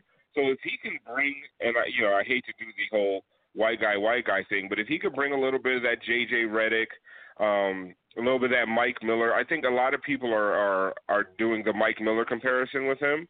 And if that's the kind of thing he's going to bring to the table, then that's just amazing. I don't know if he'll ever be the defender Mike Miller was, or even J.J. Redick, but he wants to defend, which the Heat like, and he has a lot of those other tools that, maybe not this year, but next year I think he'll really, really, come into his own and be a huge asset. Yeah, definitely. I was impressed, and I think he'll do great at the next level. Joran Dragic, this was a guy who, if you followed the news reports, he was in Miami, he was gone from Miami, he was in Dallas, now he's back in Miami. What's the deal on Joran Dragic, and why are the Heat kind of they were trading him and they weren't? What happened there? Well, there's a couple things with Goran. The Heat love Goran Dragic. Absolutely love him. I was at the press conference after they, selected Tyler Hero, and Riley came out to do his annual thing after the draft, and he couldn't say enough great things about Goran because they love the guy, and Goran loves Miami. But we're getting to the point now where it's just starting to make sense if they moved off of him, because he's owed about, I think, between $17 and $18 million this year. He's an expiring contract, so that means he's valuable on the trade market. He could bring you something back significant as far as a contract is concerned. So when you're in the mix for a guy like Bradley Beal, let's say, but you have to take on John Wall, you're definitely going to have to give up Goran Dragic. When you're trying to make room for Jimmy Butler, to make the money work, you had to get rid of Hassan or Goran. And at that time, nobody thought you could get rid of Hassan. Amazingly, Portland took him on, so you didn't have to lose Goran. But I don't see Goran going past the trade deadline, just because as an $18 million expiring deal, a point guard that as a backup or even a starter for a team that maybe loses a guy to injury, or a contending team that needs a 6th, 7th man off the bench, he's super valuable. And if it could net the Heat something in return, they're going to move off of him. And also, they believe in Justice Winslow, and they believe in him a lot at the point guard position. And if you believe in Justice at the point guard position, he doesn't fit that well with a guy like Goran, because Goran needs the ball in his hands way too much. So you're going to basically relegate Goran to a backup point guard. And they partially just to kind of appease Goran, they would rather put him in a situation where, he could still play 28, 30, 32 minutes a game. don't think that's going to be the case here next year if Justice Winslow's a starter. So how big was the parade when Hassan Whiteside finally got shipped out of Miami? Like, there was 10 floats, 12 floats, 10 bands, 12 bands. Like, I got to know, because I'm sure this was a huge parade when Hassan Whiteside finally left Miami. Listen, brother, when that Woj tweet hit, man, I mean, you heard a collective gasp from the city of Miami. We could not believe it. I read it like 3-4 times. I had Woj on notifications in the off season. I was like, did I get tricked by a fake Woj? What is going on? Why is Mo Harkless on my team? I was like, what is happening? We were ecstatic. Poor and Mo. listen, yeah, Mo gets traded every offseason a million times. He really does. There's 1,000 Mo Harkless jerseys out there in every team's name.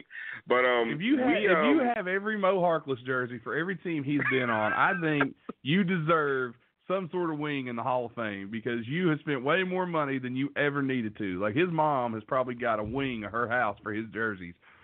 But he's a good player. He is a good player. I was like, oh man, we could use Mo Harkless, and then he was gone in 15 seconds. Wow. But yeah, I'm not like a lot of Heat fans that want to bash Hassan's personally. Some of his comments in the off season have already gone to elite levels of pettiness, which you kind of expect from the guy. He just was never a fit here, never. And I talked earlier about what Jimmy Butler brings to the team and what the Heat love about Jimmy Butler. All of that is antithetical to what Hassan Whiteside is as a player and just as somebody in the locker room. So there was no way Jimmy Butler and Hassan Whiteside were going to coexist on this team. I think as a Timberwolves fan, you know that. Oh, I wish that was a thing. I wish we could have had that. I want cameras in the locker room if Jimmy Butler and Hassan Whiteside are ever on a team together. I gotta watch this. It'd be better than any reality TV show ever. That would have been a fist fight on the court.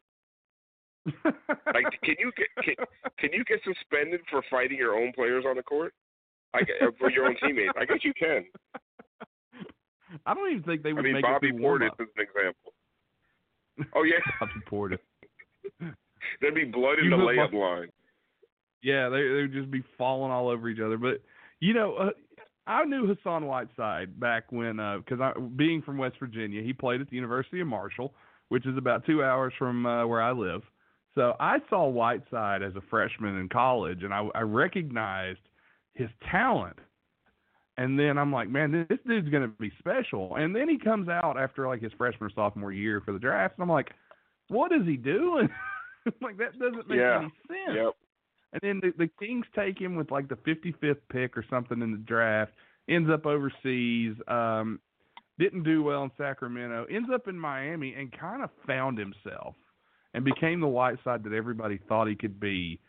But then all of a sudden, I guess being in Miami and hanging out on the beaches all day or something, I don't know what happened, this dude's ego got up to about the size of Madison Square Garden or, the arenas all over the country. This guy, I don't know what's got into him, but man, he's a special case. Yeah, he got paid. That's for sure. Paid. That is what it's not a mystery. He got paid. He got humbled when he was playing in Pakistan or wherever the hell he was, and then he got here. He played his ass off, worked his ass off, got paid, and became Hassan. I mean, he became the guy. You were wondering why the hell he left college. Like, he went right back to who he was. And there were times he showed flashes where, he got put on the bench and he accepted his bench role, at least publicly. But then you hear now that behind the scenes he was just a malcontent the entire time. And it's just like, you know what? I personally hope that he does well in Portland. The funny thing is he keeps tweeting out and putting on Instagram how now he finally has shooters. It doesn't matter if Hassan has shooters. He doesn't pass the ball.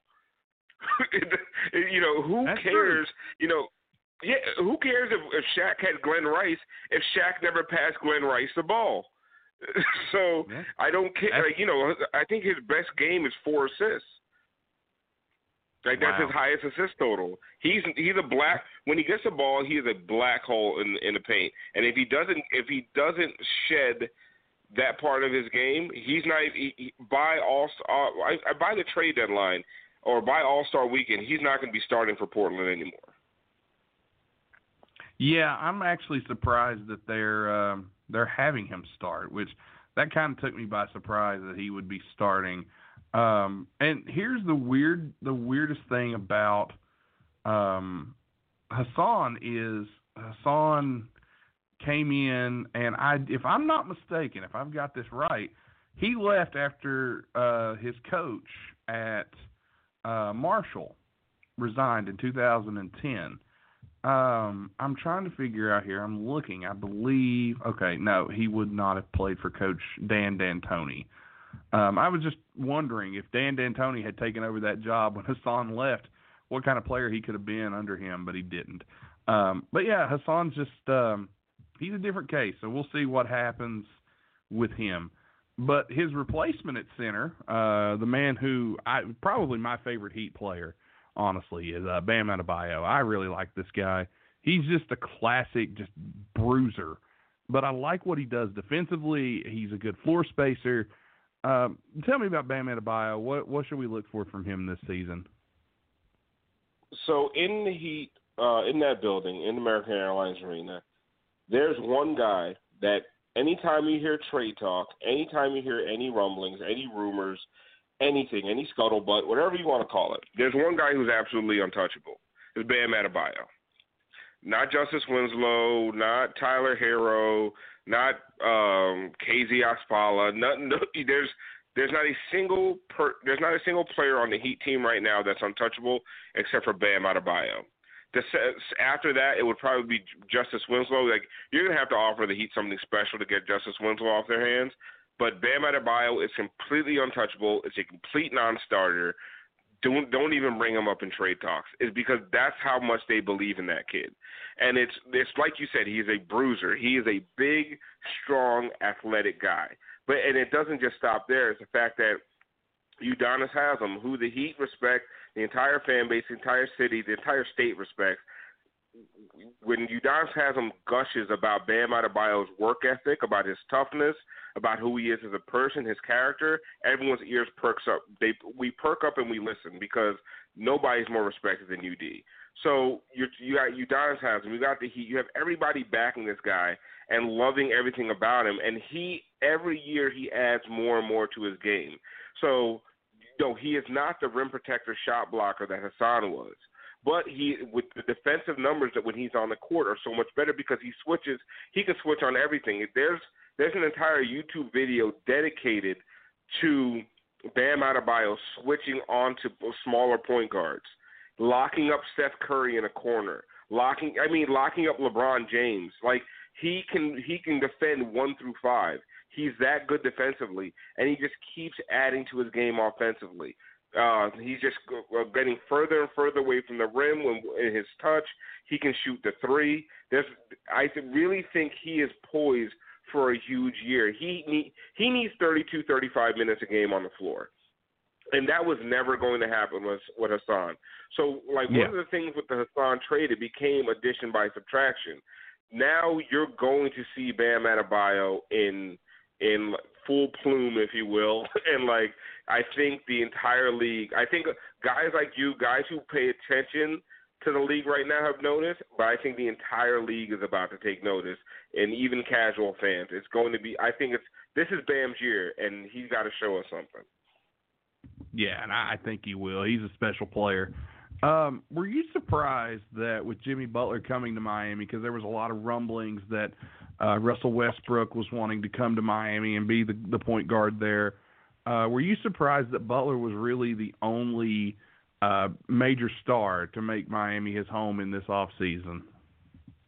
No, because the Russell Westbrook trade, the Chris Paul trade, even the Bradley Beal trade that was discussed, they all came with huge, huge caveats, right?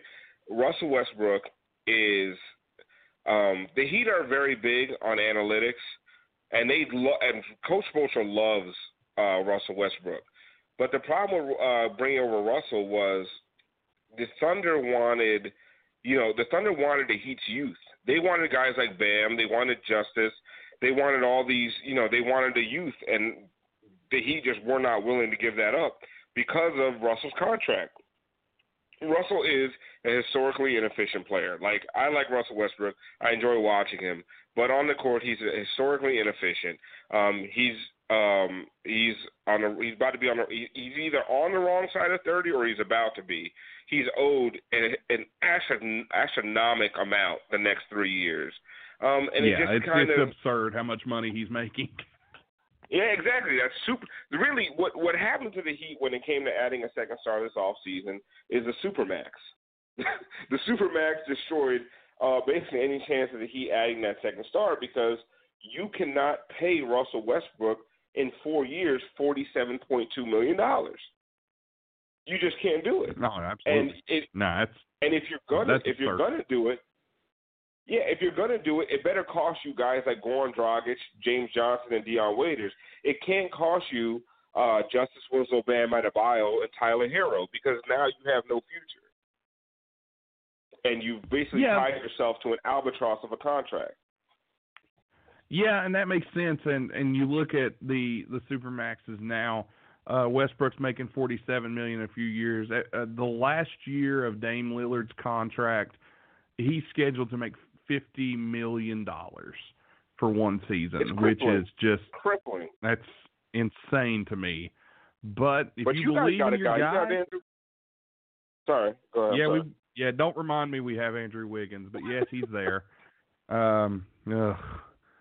Nobody's taking that contract. It's It's the only guy I've ever seen that can score 19 points a game and just not care, and his lack of effort. But it's saddening to me, and we deserve better. And Karl-Anthony Towns deserves better. But nevertheless, those contracts will, and I guess that's what they were designed to do, is to keep players on their original teams and give them that amount of money, and to prevent the stacking of teams per se. Which, great job NBA. But it doesn't. Which this year it's looking interesting. But I mean, when you look at these contracts, it's insane. They've crippled. It was meant to help a small market team, but it's crippled them, right? Because you can't add. First of all, you don't have the kind of franchising and go into the luxury tax consistently. So you take up half of your cap with one guy, right? And the guy holds you hostage because he's the best superstar you've ever had in the history of your franchise, and you have you basically have to gamble on it because you can't attract free agents. So you put all your money into one guy, and now your cap is crippled. Look at what Charlotte had to decide with Kemba Walker. Yeah. They made the right decision. And people can talk bad about Charlotte all they want. The right decision is to not let Kemba Walker destroy your entire cap. And what they should have done is, if they really wanted this to work, you can give the super max, but anything above the normal max doesn't count against your salary cap.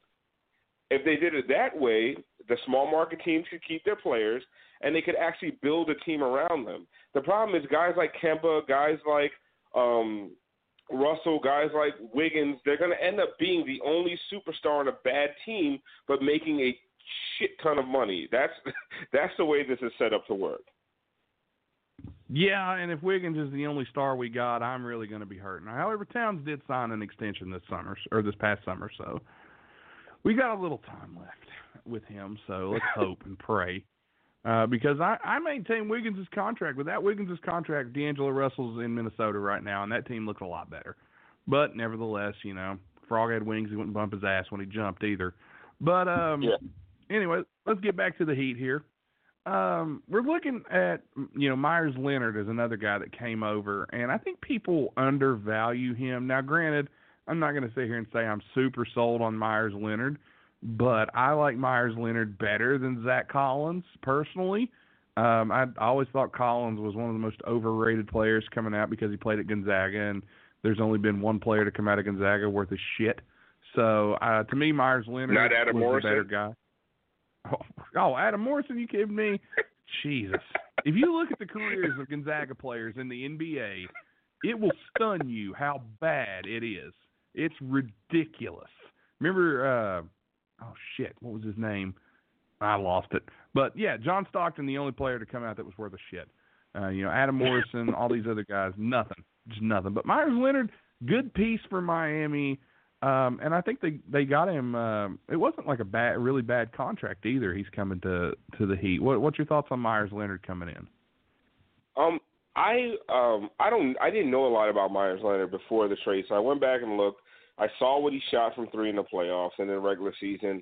And, I mean, he's not a good shooter for a big man. He's an elite shooter for anybody. I mean, he's an elite three-point shooter. From what I heard, he's a good passer. He's good. He'll facilitate offense.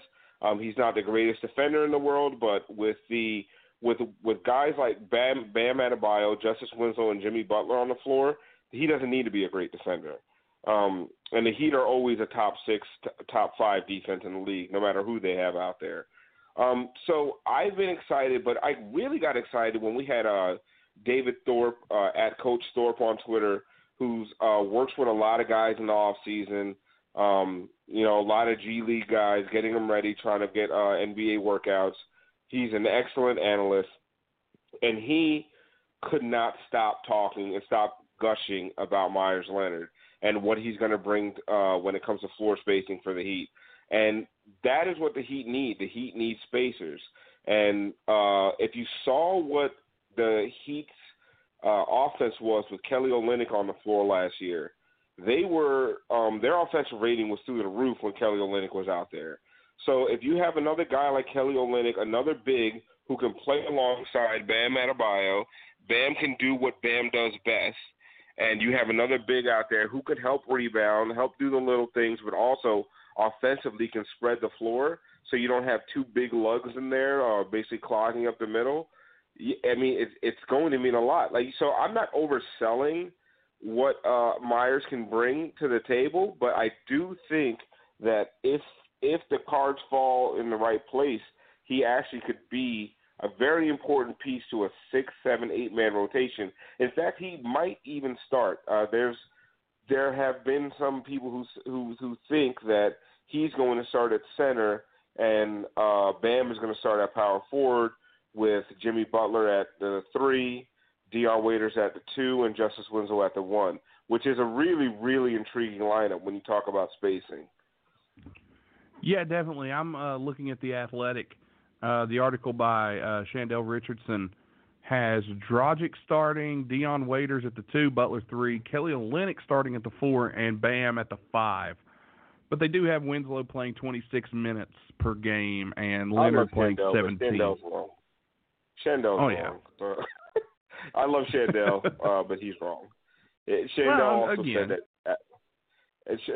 said that Allen Iverson had a better career than Dwayne Wade. So he was also drunk at a beach bar in Fort Lauderdale. So I won't hold it completely against him. But yes, Chandel is wrong. Oh, Lauderdale. I remember I got on the wrong bus when I was in Miami one time and ended up in Lauderdale, and I said, "How the hell did I get here?" But it's a good time, brother. Just head towards the beach. My trips in Miami were weird, but they were fun. I had a good time. WrestleMania 2012 was in Miami, and I was down there for that, so I had a good time. Nice. What I remember. But last thing I'll ask you here before I let you go, Alphonse, is Heat completely, really just a different look. Josh Richardson's gone, and Jimmy Butler is in.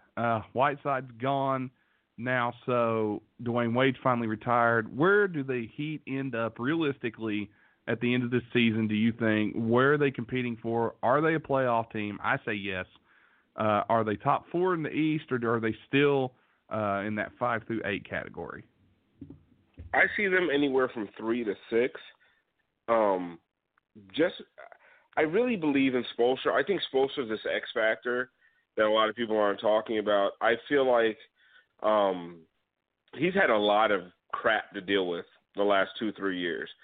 Between Chris Bosh's blood clots, a team of journeymen, not the, a lot of young guys, a mix of, snot-nosed kids and journeyman veterans. And he's put it together, and he's had some very competitive teams. But I feel like this year, the roster makes sense. And I feel like when you give Coach Spoelstra a roster that makes sense, he can do a lot with it. And that being said, when you look around the rest of the East, there's a whole bunch of question marks. The only non-question marks to me are Milwaukee and Philadelphia. You kind of peg them as 1 and 2, right? But then who else? Toronto. Toronto lost Kawhi Leonard and Danny Green. I don't believe in Toronto. They might be a good regular season team, riding the backs of Gasol, Lowry, and Siakam. But I don't see them as a top 4 team in the East. Maybe they are, maybe they're not, but it's a huge question mark. The Boston Celtics. You lose Al Horford and Kyrie Irving, and you replace them with Kemba Walker and what's the other dude's name? Enes Kanter. Yeah, Enes. I can't even remember his name. That's how important he is. And you replace them with those guys. I mean, it's like the bizarro world version of Kyrie and Horford. Now, does this bring back the Jason Tatum and the Brown, and does it bring back these guys that we saw a few years ago in the playoffs? Who knows? Another huge question mark. The Brooklyn Nets with Kyrie Irving, without Kevin Durant, what are they? We don't know. So I see a lot of question marks. Even Indiana, even with everybody returning, what are they? We don't know what Indiana is. So I do think that he'd have a really good chance to be between that 3 and 5 spot, because they have more identity than a lot of these other teams do.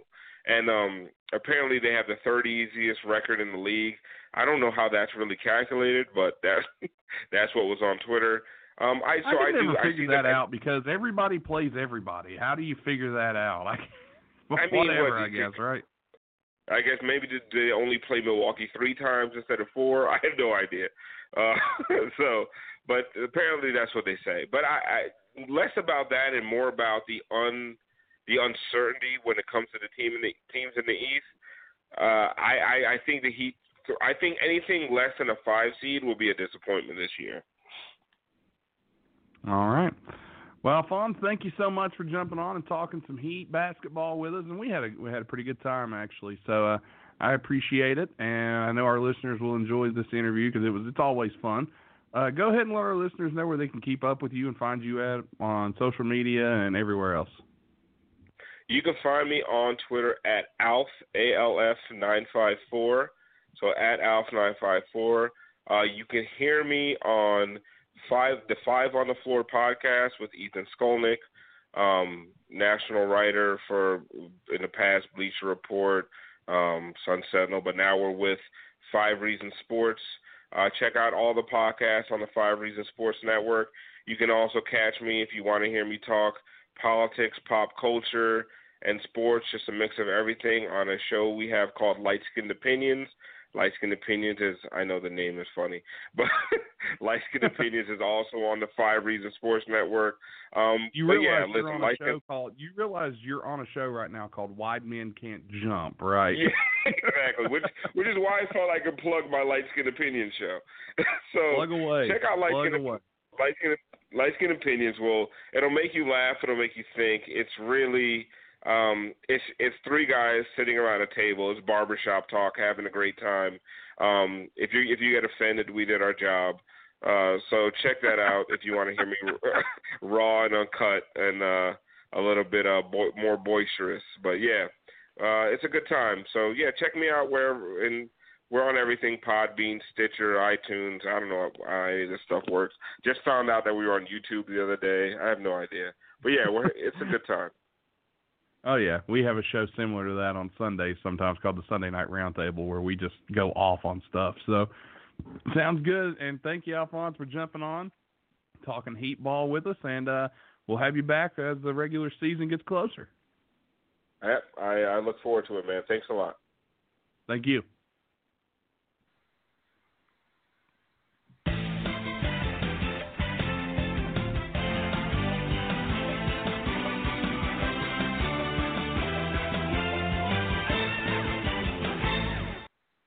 And that was Alphonse Sidney from the Five on the Floor podcast, talking Miami Heat as we round out this cross-country coverage of the NBA tonight on Wide Men Can't Jump. And, Tim, before we jump to you, because I know you have something to add here to finish the show off, I do want to remind everyone to check out our sponsors, the law offices of Stephen P. New at newlawoffice.com, stripcamfun.com, Atomic Comics and Collectibles LLC at facebook.com/Atomic Comics and Collectibles LLC, and Stay Classy Meats at stayclassymeats.com. Use promo code WIDEMEN to save 10% on your order and get a free pound of Montana grass-fed ground beef. The show should be fixed on iTunes very soon, so we'll be back on iTunes, Apple Podcasts, Podcast Addict, Stitcher, Google Play, FM Flash, iHeartRadio, and at WideMenCan'tJump.com, and anywhere you find your favorite podcast. Be sure to check out our Patreon page. It's patreon.com/WideMenCan'tJump. Monday, we will have a new Patreon post up for you. It'll be our interview and talk with Wolfie D. We're going to go ahead and get our Wolfie D interview up. Make sure you check that out. Hear the stories from Memphis all the way to the Nation of Domination to OVW as in the Disciples of Sin, and all the way to TNA, and even more, with struggles from his real life to the story of The Undertaker's interaction with Jamie Dundee in a locker room when Jamie Dundee was in a compromising position. We'll leave it at that. It's $2 a month, guys. That's all we're asking here, and that helps us get more Patreon shows because we like to get our money out to the gentlemen that come on the show to help them out, and it helps us out. So it's starting at $2 a month. Go check it out, patreon.com/WideMenCan'tJump. And I believe that's about all I have here. Thanks to John Keffer, thanks to Alphonse Sidney, and thanks to Danny Maring for coming on. Thanks to everybody for listening in. As always, go check out Horse Burner's new album. It's up on iTunes and anywhere you find music. Go check them out. And now, as the world turns in Philadelphia, Pennsylvania, we kick it over to our man on the scene. Here he is, folks. Tim, take it away. Now, as you know, Nate, I like to scour the airwaves for breaking news.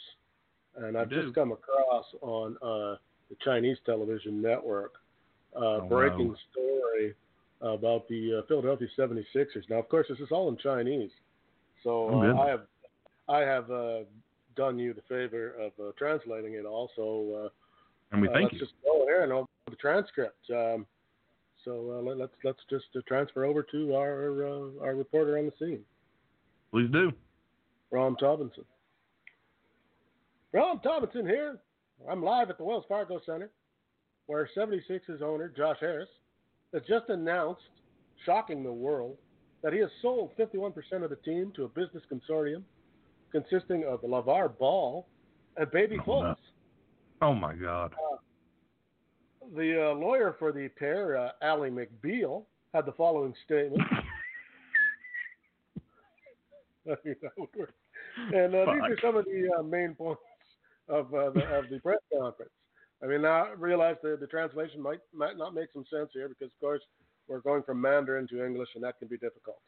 As I understand it, the 76ers have fired Coach Brett Brown and replaced him with the tandem of Doug Moe and Johnny Davis. So look that up if you don't know who those two gentlemen are. You will be shocked. LeVar Ball has also been named the head of social media and has a new Twitter handle, at 76thismotherfo. I'm not sure what that means. Anyway, from now on, there'll be a surcharge levied against all fans named Tom or Thomas. I'm not sure if that's right. Markelle Fultz is to be reacquired by any means necessary. And then Simmons and Fultz will be referred to as the Shaq-like three-point shooters in all press releases going forward. Ownership would also like to announce a media blitz called Trust the Process Part 2 Suck It TR. I'm not sure what that means. That might have got lost in translation. And in a bizarre move that I really can't figure out, this one has got to be wrong in the translation. All ugly coats have been banned from the Wells Fargo Center.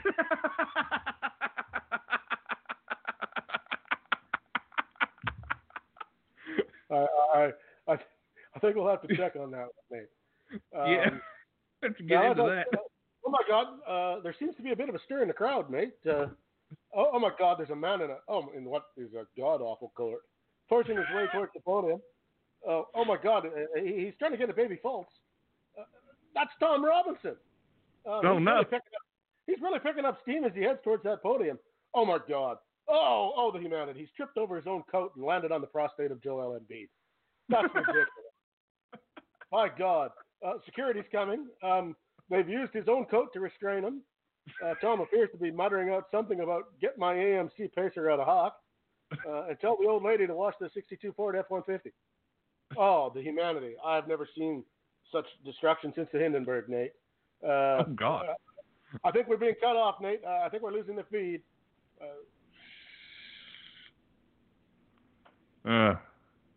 Always something in Philadelphia. No more ugly coats at Wells Fargo. Thanks for listening. That's a little hard. I ain't even gotta say it. That's just something they know. Thanks for listening to the Wide Men Radio Network, located at blogtalkradio.com and at widemencan'tjump.com. Be sure to check out our blogs over at widemencan'tjump.com, and also be sure to check out all the other shows that we put out. You can find us on iTunes, Podcast Addict, Stitcher, Google Play, FM Flash, iHeartRadio, and anywhere you find your favorite podcast. Also at widemencan'tjump.com.